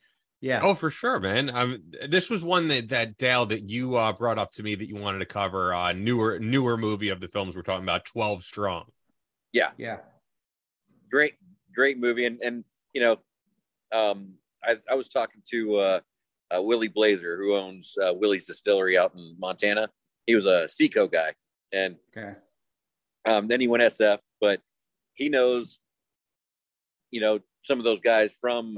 Or you can say Mark actually speaks on the same bureau that I have. Mark, you can say Mark Nutch. Mark is the guy that Chris Hemsworth played, even though they made him another name. That's the real Mark. Actually, is a very good speaker. We speak with the same speaking bureau. Good guy. Yeah, I went to a private dinner with him. And I got some pictures with him, and you know, we traded bottles of whiskey, and of course I made him write third best bat on there, because he's no first bat. And the whiskey, Mark's no first bat. You know, Dale, and I'm sorry to say, Mark, Three Rangers whiskey is better than yours. I'm sorry, Whole Soldier. The bottle might look real cool. It is better than Lead Slinger. I'll give him that. It's a lot, but I have to say Three Rangers, and not because I'm a Ranger. I'm just it's just smoother. It's a little smoother. It is. It's a little. It is. It's not as woodsy. Not as wood. So, but anyway, keep going, man. Keep going. Awesome. Yeah. So and I mean, Mark's a good dude. So after I love the movie beforehand, and then to know that a lot of that was pretty accurate, you know, coming from Mark, that it's just, you know, and he did, you know, he's not one of those guys that is going to say, yeah, you know, we're the baddest in the world. He's like, we were just the first ones in. He said there were a whole bunch of SF guys, you know, over there also, but some of the stuff they did, you know, in the movie was pretty fantastic.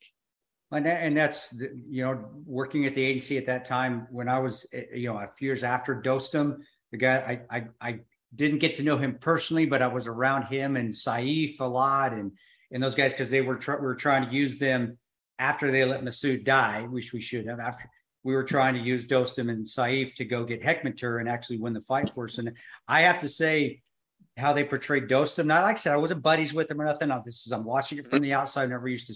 That was pretty spot on. And Dostum liked his whiskey, man. Dostum liked his whiskey and his horse. In fact, I think he had syphilis. He did. And so when I watched that, I'm like, you know what? They really did, because I remember Dostum being whiskey and horse. That's and also he hated terrorists, dude, and the Taliban, and he wanted to crush them. And so I'm the same. I agree. I thought you know, as much as I'm saying, gosh, I don't want to say the Long Tabbers got their movie right, but I have to say, and just knowing of Mark, I'm not as close as, you know, you probably talked to him more than I have, but just knowing him and his story and working with the same speaking bureau that we do, he's pretty, from what I understand, what I've seen, he's a pretty humble guy.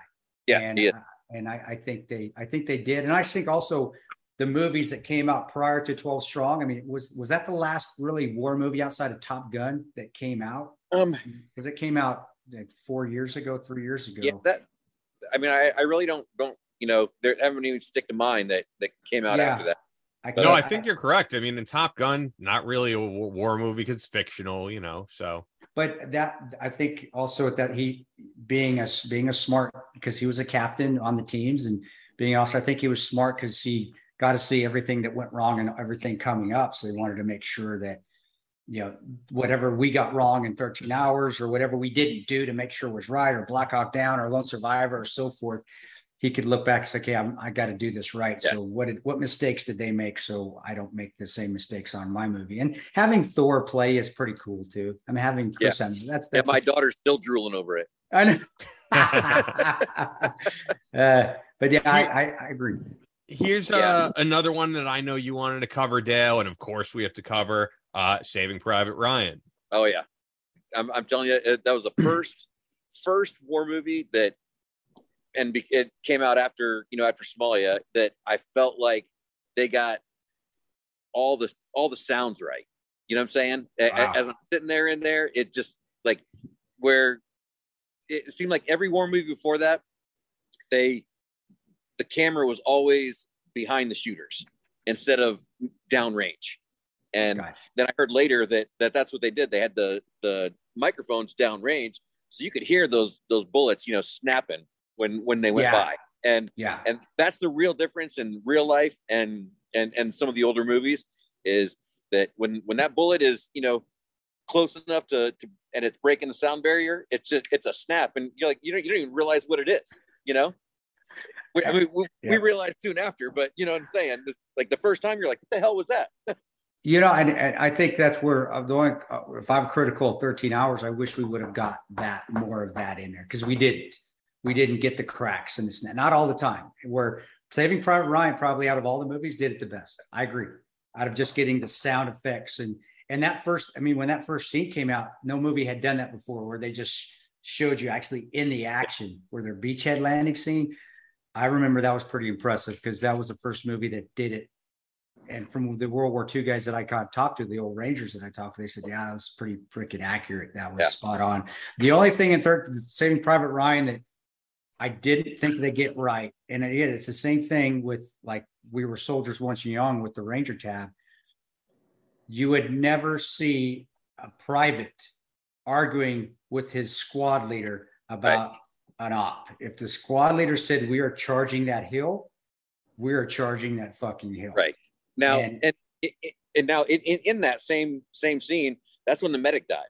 And that's when the medic died. Would they really have kept the medic? Would they, back, or would they have sent him forward like they did? Because now, to me, you keep your medic in a place where he can, he can support you from far away, but he's got to be alive. That's why you have your casualty collection point. You don't have it on the front lines. You have it and also that's another thing too, where they assaulted that machine gun nest, did a frontal assault. Mm-hmm. No, we wouldn't have done that. We would have done a squad attack. We would have had a base of fire, scored on, and then we would have flanked them around the side. We wouldn't have charged the machine gun nest. So again, those two little things, that's where it can really make or break, make a Saving Private Ryan a 10-10 movie to now it's a 6 for me. Yeah, you got, but man, I did like that the lozenges were right. I like the uniforms, from what I understand, looked right. I did like everything else about it, except for that one scene where it's like, okay, first of all, we wouldn't have frontal attacked his machine gun nest with the squad. Second of all, we wouldn't have had the medic. No, medic would have remained. Yeah, we wouldn't have done that. Third of all, there wouldn't have been an argument between a private and an E6. It wouldn't have fucking happened. Right. And then do you let the enemy go? Yeah, then exactly. After that, exactly. Yeah. But it's always interesting to hear the perspective of you guys, because I feel like what the civilians would consider little details, for you guys are so important and could take you out of the movie, as opposed to the civilian who watches this, who's just like, yeah, this is cool, and doesn't really have to think about those details. I was thinking, as we're going over all these, this has sort of been a love fest of these movies you guys love. Not a whole lot of like, that movie sucked type of thing. So I figured I'd throw one in there we haven't talked about. Pearl Harbor. Oh, just because it's a Michael Bay movie, that was one of the reasons why I was like Michael Bay when they had told us Michael Bay was going to make the movie. It wasn't just the Transformers, but it was also Pearl Harbor. And I was like, I don't know, man. I keep thinking of that song in Team America World Police. Why does Michael Bay get to keep on making movies? We should actually do that. That's one of the greatest war movies ever made. CIA espionage movies ever made. But what, Team America? Team America, man. Yeah. I love that movie. I know. Surprise, cockbag. I love that. I just love it. But Pearl Harbor, I still haven't made it through the whole thing because I can't watch Ben Hufleck in that movie either. This is terrible. The only things that I think they got right, and it actually helped out with our movie because I think that's where he got the CGI from, is watching the bombs come from the airplane down and hit the boats. And if you watch 13 Hours, that is essentially the same CGI. So if there's anything that positive that came out of Pearl Harbor, it's the CGI that Michael Bay made of the bomb, seeing it from the perspective of the actual ordnance. Right. But other than that, awful. It's a terrible love fest war movie with Ben Hufleck and Kate Beckinsale, and just awful. Awful. I don't know. Go ahead, Dale. I had to throw that in, man. I really didn't enjoy it. I mean, it just was not one of my favorite movies. You know, I mean, my grandfather was in World War II, but he was never down there in Hawaii or anything like that. And I don't know. I mean, it didn't entertain me at all. You know, even from that aspect. Yeah. That's why I had to throw it in there. I know that so many people hated that movie, but you are right about like the history of Pearl Harbor and at least having a movie for those guys. I mean, I think about I got to interview some of those guys at Pearl Harbor that are no longer here. I'll always cherish the fact that I did get to interview Pearl Harbor survivors. But yeah, I know that the movie overall people were not a fan of. Was nominated. I was even Googling as I was looking for some of those Razzie Awards, or Raspberry Awards, which are like the worst movies of all time. So I figured I had to throw it in there because we haven't had a lot of movies yet that you guys were like, this sucked. What were you saying, Chris? Well, I think there's parts of movies that throw us off, but every war movie that we've talked about has also good parts too. But there are parts where, like, okay, it sucks. Well, you also mentioned last week, like American Sniper, you were not a fan of, but Clint covered most of it because I figured Clint knew Chris Kyle, so he's the best guy to talk about. And you know, that's why I agree. I think Clint, it's his perspective. Mine, not that it was a bad movie. I just didn't. I don't think anybody is a superhero, and it made him to be out a superhero. It did. Right. Like, this guy's a super guy. Like, no, there's nobody. There are great soldiers. There's great Rangers. But there's nobody. There's no Sergeant Yorks, guys. It's just not such a thing. There may be a team that make up for that Sergeant York minds, because you got a great squad, great team, got great assets. But to have one guy, what bothered me in that one is he saved a Marine platoon on his own. Like, bullshit. I'm like, come on. And that, honestly, if I was a Marine, I'd be pissed. Luckily, I'm not. Right. God. And a lot of the Marines that were, I shouldn't say, I always say a lot. There are a couple Marines that I've talked to that were there during that time frame, and they were like, man, they made us look like idiots, like we didn't know what the hell we were doing. And I don't think you should ever put one branch in a movie that makes another branch look like shit. It just, to me, that was bad. That was bad. But yeah, that was why. I don't know, Dale, what's your opinion, man? I was just to say, you know, like even with Black Hawk Down, you know, like the 10th Mountain guys really didn't get any credit at all. So, and they did, like for years. I mean, and still today, you know, there's still a lot of animosity there. You know, I mean, I could go on and on about some of the things they did wrong, but they at least came. They did. But they were there, man. They did. They were fucking there, and they were willing to put their lives on the line, you know, to help us out. And they lost what, 10 guys? They lost 2 that night. 2 that night. Gotcha. Yeah. Okay. But yeah, overall they lost quite a few guys in battles over there. So they definitely understood what they were up against, and you know, and they still came out. So I'm friends with a bunch of them, and it's nice. But the other thing I was going to say is, you know, we're spoiled coming from the Ranger community, because it's like everybody's Sergeant York. You know what I'm saying? Seriously, you've got to do something fucking spectacular to get noticed. Because everybody's like that. Because it's the best, you know. No, that's right. Stands the best. They don't want to be. We already are. You know, as far as a group, man. I mean, we're all on that same level. And you know, unless you grab a grenade, you know, and lose your hand throwing it away. Well, yeah, unless you're. Unless you're Leroy. Yeah, Leroy went above and beyond. But you're right. I think what sets apart too is that it's to me, it's and we're talking about Rangers here. We're a combination of the best of a SEAL team and a Marine team. Yeah, we got the craziness with the SEALs which are awesome. You need that. Yep. But we've also got discipline of the Marine Corps, and you put them together. And I agree. But we are biased. You are talking to 275th guys here, so of course. We're a little biased. Go ahead, Ian. Before we start getting off subject. No, it's fine. I mean, we got a few more to cover here, and as long as you're good, Dale, because I know you're kind of like at work / doing this. Do you have a little more time with us? Yeah, I had to put my phone down so I could piss, but I'm good now.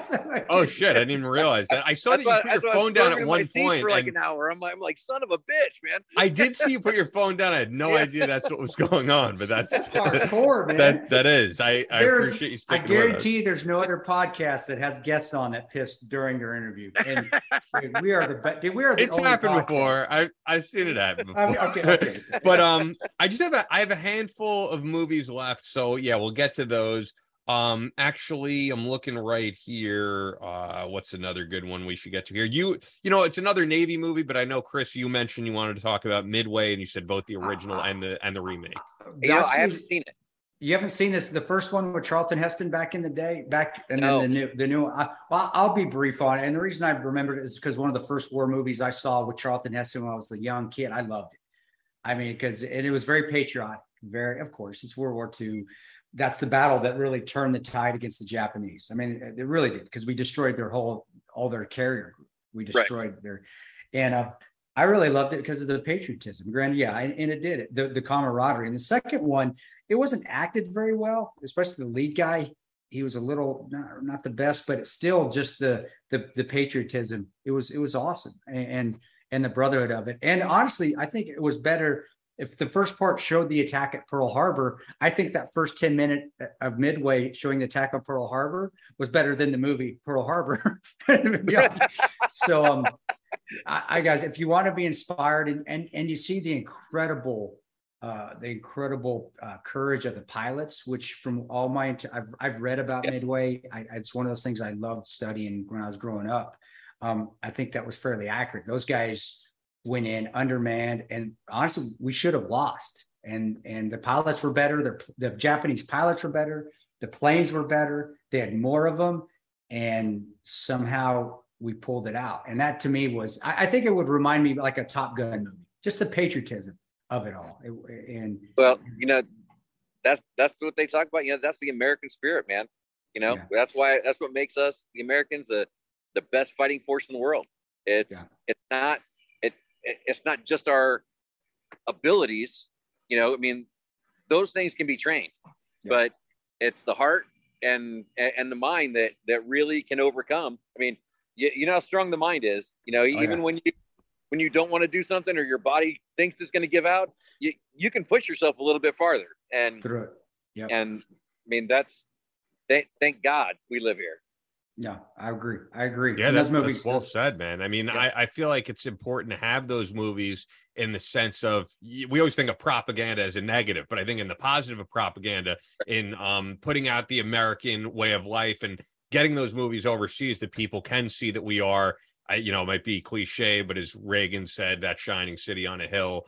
Sure. And that's why it was great to see that Top Gun 2 movie in theaters, I felt, because there's been so much negative publicity about America that we've done to ourselves. I mean, Chris and I have covered it so much in the past 2 years, especially. So to see a movie that glamorized America and unapologetically so, I was like, we need more of this. Because I don't think I'm corny about it, but I am a patriot. I do love living here. I do love everything about, America and our Constitution. And even having Kristen Beck on last week, when I was talking about, Kristen Beck was like extremely critical of American foreign policy right now. And I said, because of that, like, do you ever discourage people from joining the military? And Kristen was like, no, our Constitution is great. Our country is great, but that's what we need to get back to, and I think a lot of people feel that way, as opposed to being, and we talked about Team America earlier, as opposed to being the world police, which I think people do see us as now. And I do think people see as a negative. And I do think, we talk about military recruitment going down and getting off topic here, but I'm just saying, I think part of that is people joining, say, all right, am I fighting for what's going on right now in Ukraine, or am I fighting for U.S. national sovereignty? And I do think that type of stuff discourages people from joining, because when people joined during 9/11, it was like, I want to retaliate against these people who did this to us. And it's not against what's in our interest with NATO, or as Biden has said, the liberal world order or the new world order. I don't think that's what encourages people to join the military and to fight for America. With that, a film that you mentioned, and sticking with World War II, Chris, you said you wanted to cover Patton. Yeah, I still, Patton is a movie I can turn on at night and watch it. To me, and I read Patton when I was doing my officer commission. That was him and MacArthur. I read about, because we're required to read about generals, and MacArthur I thought was a prima donna. But Patton, man, he was a soldier's officer. If I was gonna make it to that level before, and I thought that's who I wanted to be like, was Patton. Yeah, was he a son of a bitch? Yeah.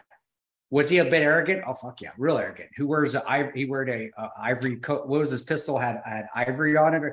But was he willing to be out there with the guys out front? Yeah, he was. Yeah. Did he? If you failed, did he sugarcoat it?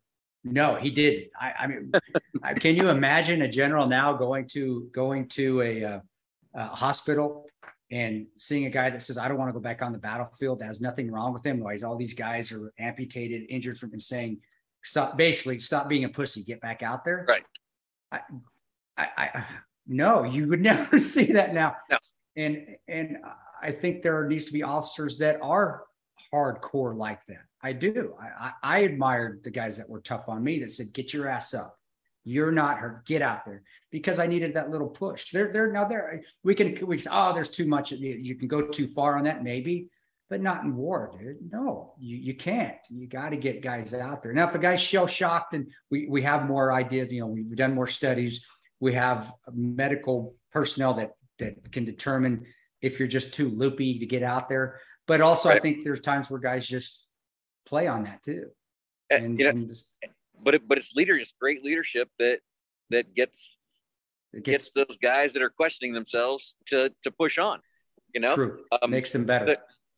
I was lucky. I mean, so General Kurilla was my PL right before Somalia. So Larry Perino took over, for him when he moved on. But and then General Clark was our CO. You know what I'm saying? Yeah. It's like, wow. Man, I extremely like Rick Merritt. You know what I'm saying? I mean, dude, I'm telling you, it just flooded. Rob Phipps. I mean,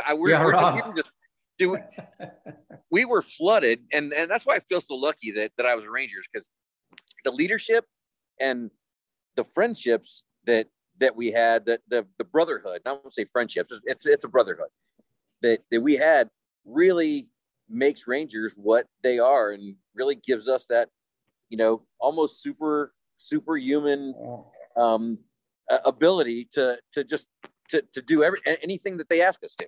Patton wasn't a Ranger or anything like that, but I think he would have been an awesome Ranger commander. Yeah. He would have been on the lines of Colonel Darby. There's another old school movie, if you ever want, about old school Colonel Darby's Rangers, with the guy that played, who was the Rockford Files, who was the guy that I know, Jim Wagner, James Wagner. Yep, Jim Wagner. Yep. And that's another great old school leadership movie too. That's a great movie. Northwest Passage. Exactly. But Patton in itself, I loved it too, because it did show the arrogance of officers in the U.S. military, but it also showed that if you don't play by officers' rules, you're not going to make rank. I love seeing that, because that's spot on as well. I also saw that if you want to make rank, sometimes you got to do things you don't want to do, like when he had to go do the pomp and circumstance stuff that he wasn't part of. I love that. And I thought the gentleman that played him, George C. Scott, if you read the Patton books, I think got it spot on. So that's the kind of movie that's on a Sunday. You got nothing else to do. It's just kind of a fall weather out. You don't want to watch football. You watch Patton. And I love that movie, dude. I still love it, even though it did show some of the negative sides of being an Army officer. And it did show that he was kind of an asshole too. But that's why I love it, because it showed his flaws the truth and his strengths. Yeah. Yeah, I think it's important to have that in a movie. We'll do two more here. This one I actually included because Rudy Reyes, when he was originally going to come on, and like I said, he's near that hurricane, not in Florida, but I think he's in South America right now. He called me and he was like, I want to talk about this movie and that movie. Rudy is so animated and all that. Even just talking on the phone with him for like 30 minutes. But he was like, I want to talk about Deer Hunter, and that was one he really loved. So any feelings on Deer Hunter from you guys? It looks like Dale, that might be one that's close to you. I mean, I don't know about close, but I loved it because, I mean, they came back and I mean, they were still looking out for each other. Yeah. You know what I'm saying? And to me, the Rangers gave me a family. Okay. So I didn't have much of a family growing up, but the Rangers gave me a family. And to see when guys, you know, get out and they're still the best of friends and they're still looking out for each other. That's what I think we miss as soldiers, all soldiers coming back into the civilian world is you don't get that much.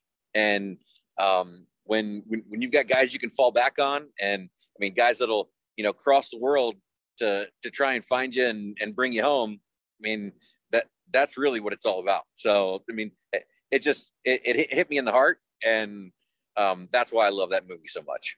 It did. I love the flashbacks of when they were doing when the guys doing the suicide with the contest, Russian roulette stuff, and then it would flash back to De Niro and Walken, and I think the actors at that time played it pretty awesome, and I loved it that they were from a small town, because the majority of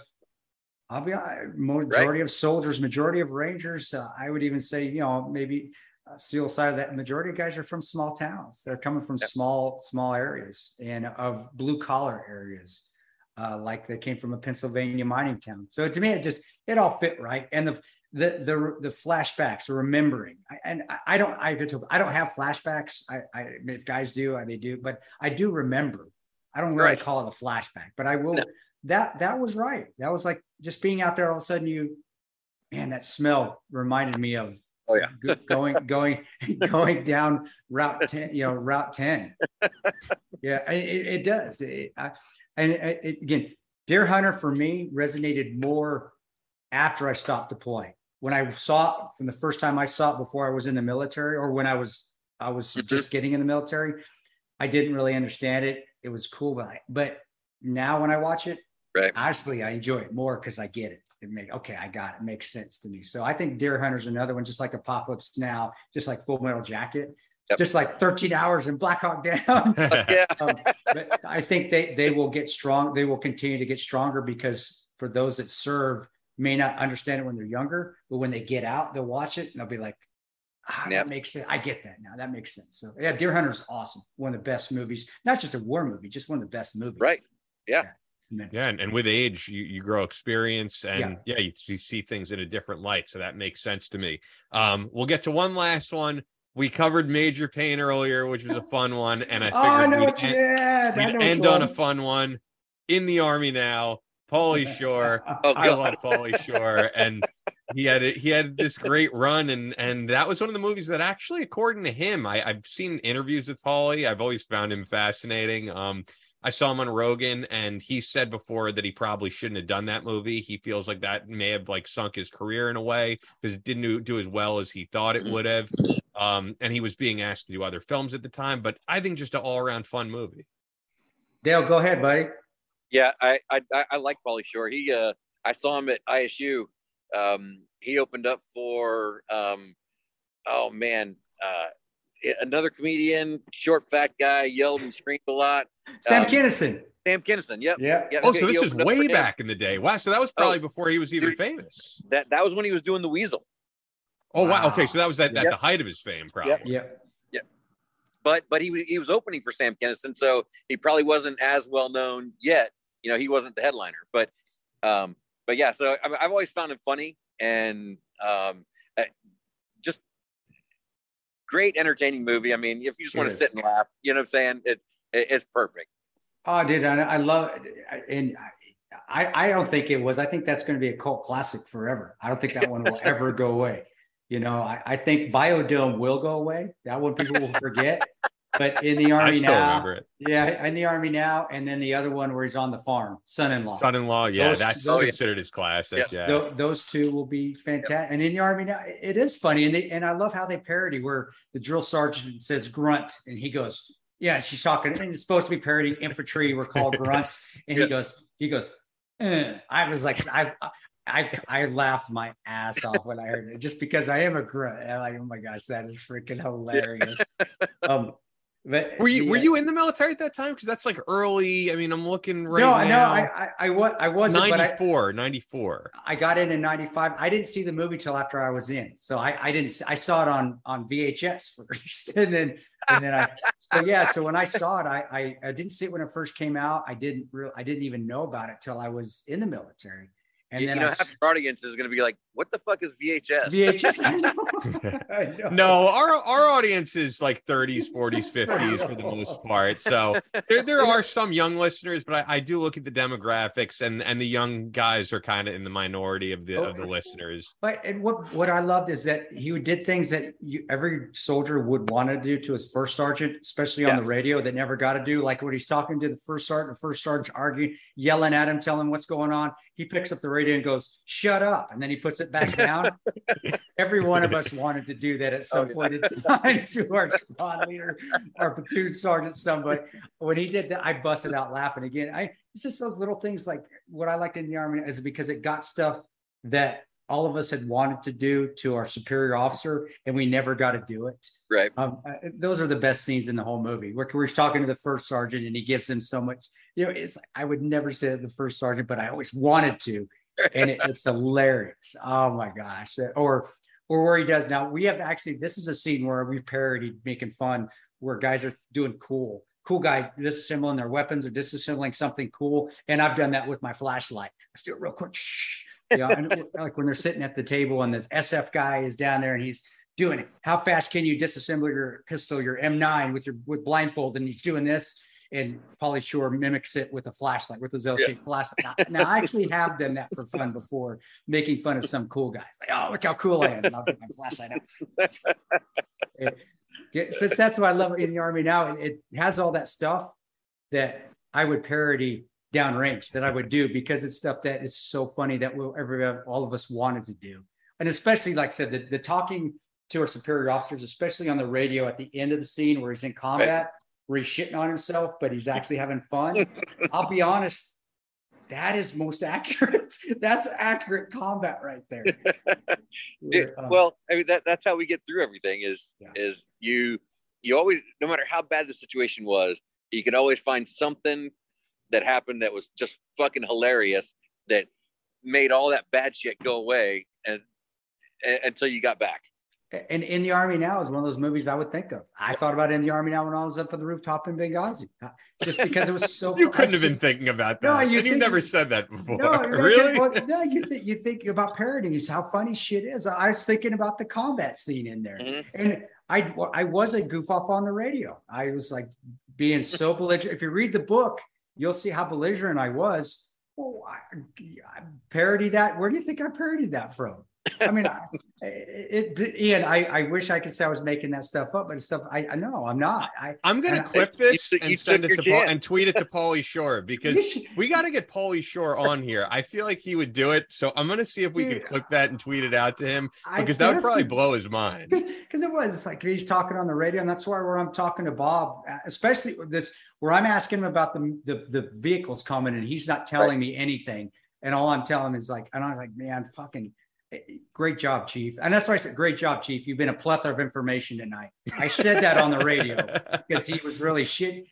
Where was I? I had just thought about it. It just goes through your head. I've thought about that was what I loved in the Army Now, was his interaction with the superior officers on the radio. That's the funniest parts of the movie, is that, because I always wanted to do that in the military, and now I had an opportunity. And I'm telling you, if you allow yourself to calm down in combat, those things pop in your head. And it was like, man, I have this opportunity. I can do it. I can't say exactly what he's going to say, 'cause the situation, but I can be a jackass on the radio and nobody's going to give a shit. Who gets this opportunity to do that, to recreate something I loved in a movie? And that's why I was a smart ass on the radio too. Even like when the ISR is going overhead and the ISR is telling us, hey, yeah, the drone's overhead and it's saying, hey, there's guys massing on the northeast side of the compound. They're moving. And I had been watching it for about 3 minutes. And I got on the radio and I said, yeah, motherfuckers, I've been watching that for 3 minutes ago. Tell that ISR piece of shit. He needs to expand his, I said that for real. I got that from the Pauly Shore, man. I got that from the radio. I get to say something on the radio that I've always wanted to say. I'm calm. I'm collected. I'm a senior guy. So I've been through this before. I'm remembering it. Fuck it. Let's say it. Who gives a shit? And it helped me get through. Yeah, I did. And I grew up in the Pauly Shore times. You know, I grew up at the same time as Dale. That was the Weasel, the MTV. He was like I said, Son-in-Law was a great movie. Oh yeah. And Pauly Shore himself, he was the pinnacle comedian at the time. He was top level. Him, Gilbert Gottfried, another one. You know, that's why Eddie Murphy was huge at that time. Sam Kinison, another one. Yep. That was the humor I grew up around. I'd love to have Pauly Shore on. In the Army, I got to see if we can get him on, and this clip might help. I'm a Pauly Shore fan. It wasn't as famous, but you got to see Pauly Shore is Dead. That was a great one. And actually, you have seen that? I love that. And you know, I was going to mention this audience, if you get a chance, and maybe if we get him on, we could talk about it. He did a documentary, and I was looking it up just to get the title right a few years back, called Pauly Shore Stands Alone.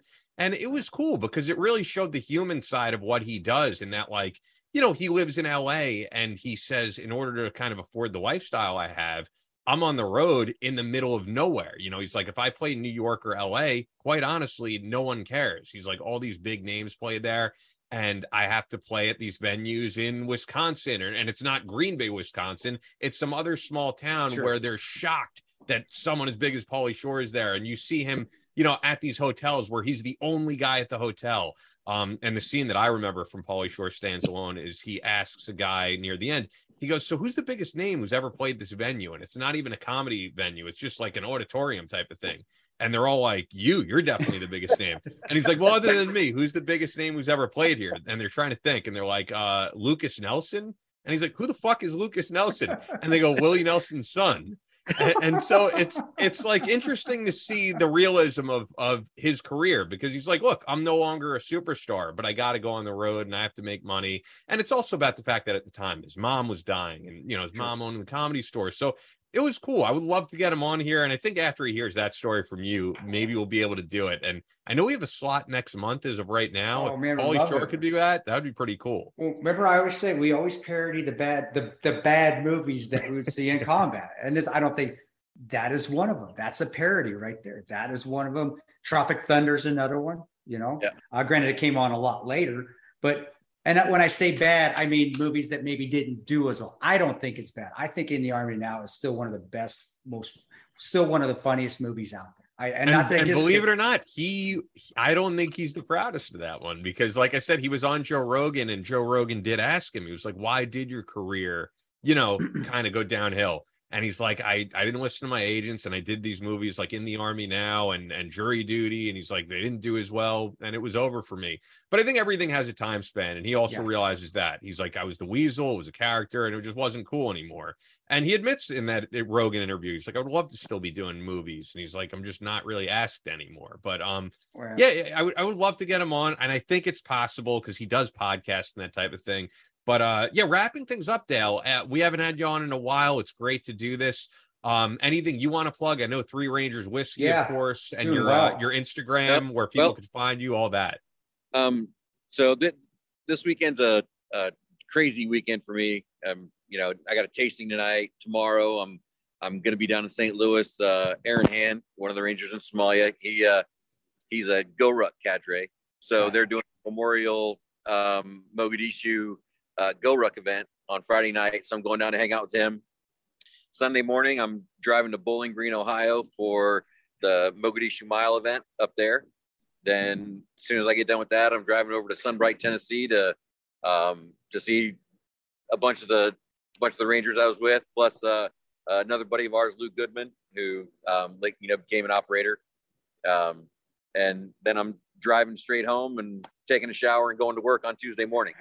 So that's awesome, man. I usually write all this stuff down, but since it was you, Clint, I don't have it all written down. Yeah. So where could people buy Three Rangers whiskey, and what's your Instagram again? So, fuck, I don't even know my Instagram. I think it's RGR Sizemore 375. Yeah. It's RGR Sizemore 375. Yeah, I'll look it up. Yeah. But Three Rangers available in Missouri, Illinois, Florida, Oregon, Texas. Let's see. Are you in Minnesota? You're in Minnesota, aren't you? You're in Minnesota? Okay. I think Minnesota is one of those states that is kind of weird with their liquor, isn't it? It is. You have to get somebody to buy like two pallets of it. And luckily, Ben get Ben Paul Morgan, Braun. Yeah. Paul Braun. You and Ben, you can hook it up. You and Ben Morgan runs Tono Vodka. First Ranger buddy of mine's been on. Him and Dale have been. You guys have been awesome getting it out there, man. I appreciate it. So we just had our Freedom Jam concert. I'm on the board. We're nonprofit. Nobody in the company or the organization takes one dime. Every bit of it goes straight back to awesome. Veteran charities. And this year we donated to Forgotten Coast Canine, which and they donated 2 dogs at the event. Wow. Yeah, dude, absolutely crazy. And Dave Easterbrooks, who was also in Somalia with me, he's on their board. And then the other charity was Veterans Community Project, and they build tiny home communities for veterans. I think they've got one in Kansas City, but just phenomenal, man. It's transitional housing, so the veteran comes in, he lives there and they have counseling on site 24 hours. They transition them from there to wherever their next home is, apartment. But anything that's not nailed down in that tiny home, they get to take with them. TV, refrigerator. I mean, if it's not nailed down, they get to take it with them. That way they don't feel like they're leaving, a full home and going and having to start all over again. So, but just great organization. Hopefully next year you guys can come down. I told them to change the date. So we'll probably do it at the very end of September, so it doesn't conflict with, your anniversary.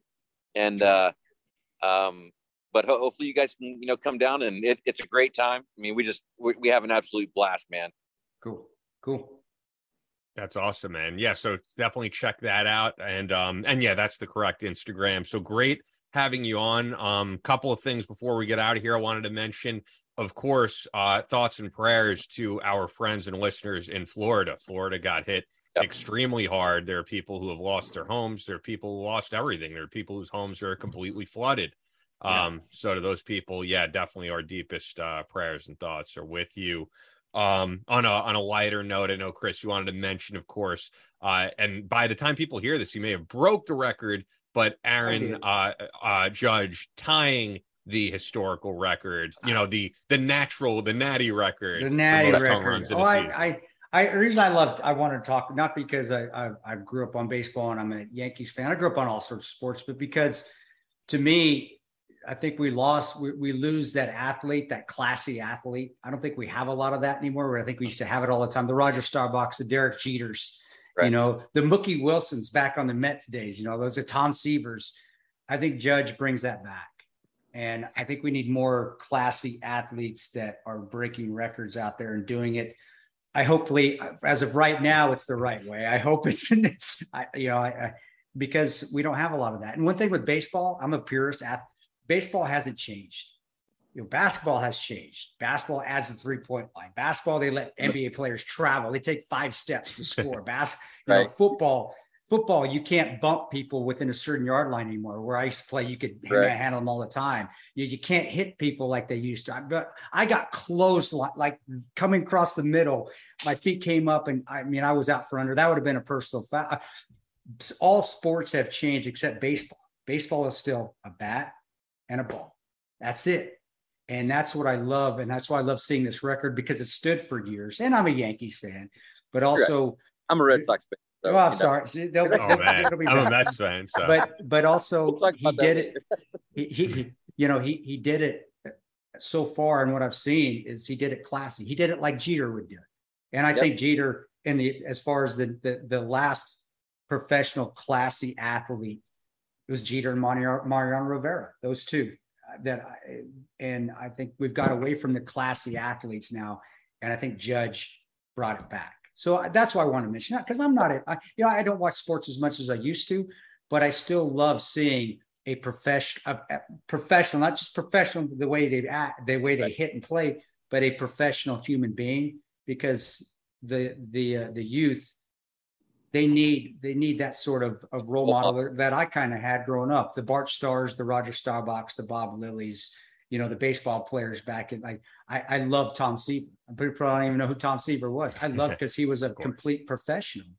Awesome with the Mets, awesome with the Johnny Bench.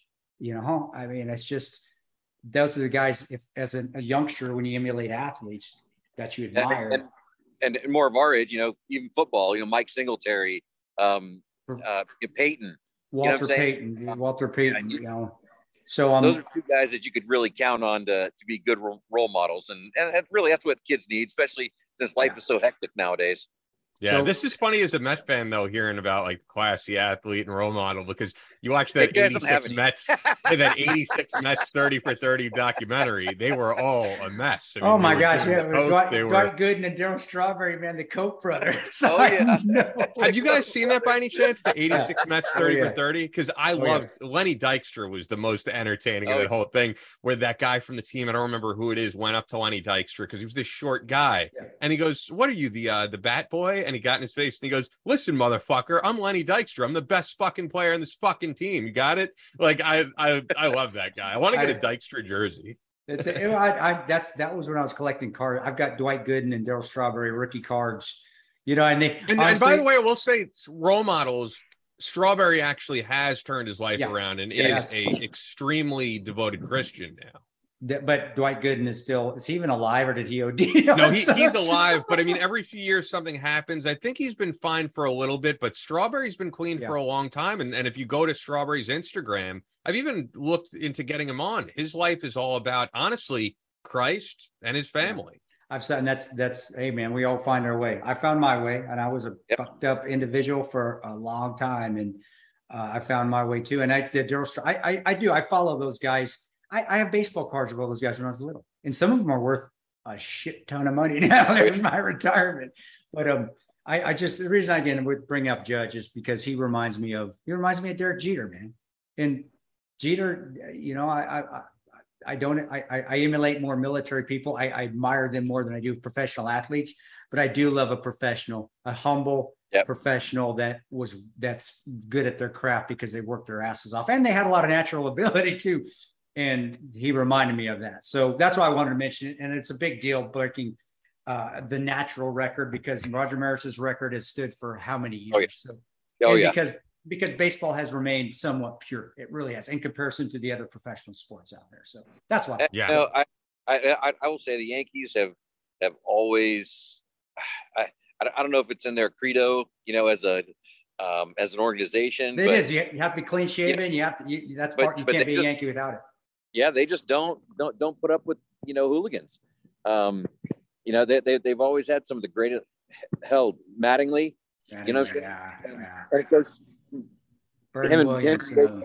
always going after each other as far as hitting and so. But yeah, the Yankees have always been a really squared away organization. No, it is true for the most part. I mean, and if you watch that, and I did watch that Captain series on ESPN on Derek Jeter, and I think one thing that kind of encapsulates like what they were was when Roger Clemens was flying a little bit off the handle, and Derek Jeter says to him, "We don't do that here in New York." Stuff like that I think stands out to people. But this has been a great show. Loved covering all these movies with you guys. Thanks, of course, to Clint Emerson for coming on. Yeah. And actually, as we were recording this, I just got an email back. Chris is going to be out next episode, but I'm nerding out a little bit because, I love doing these types of interviews. Edsel Dope from Dope is coming on, and there is a military tie in there. I do know that Dope and Mushroom Head, when they were touring, they did have military discounts and that type of thing. But the bigger Dope tie-in, I would say, is, and you guys might know this, Die Motherfucker Die, the song, guys learned, and Edsel has talked about this on interviews, guys in the military learned how to shoot listening to that song, and that song was on the list of songs that were played when terrorists were being interrogated at Gitmo. That was on the list. Psyop song. Wow, yeah, I could see that. So I'm definitely going to ask him about that. Cool. Well, I'll be out.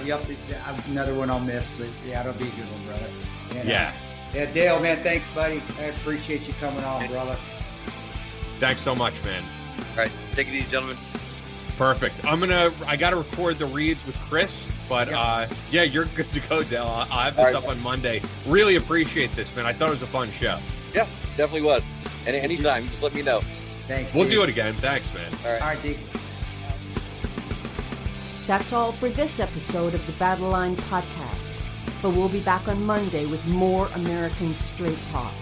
Until then, be sure to follow us on Instagram at Battle Line Podcast and on Twitter at Battle Line Pod. To sign up for future Battle Line tactical courses, go to www.christantoparanto.net. Believe in yourself, face all challenges head on, and as always, never quit.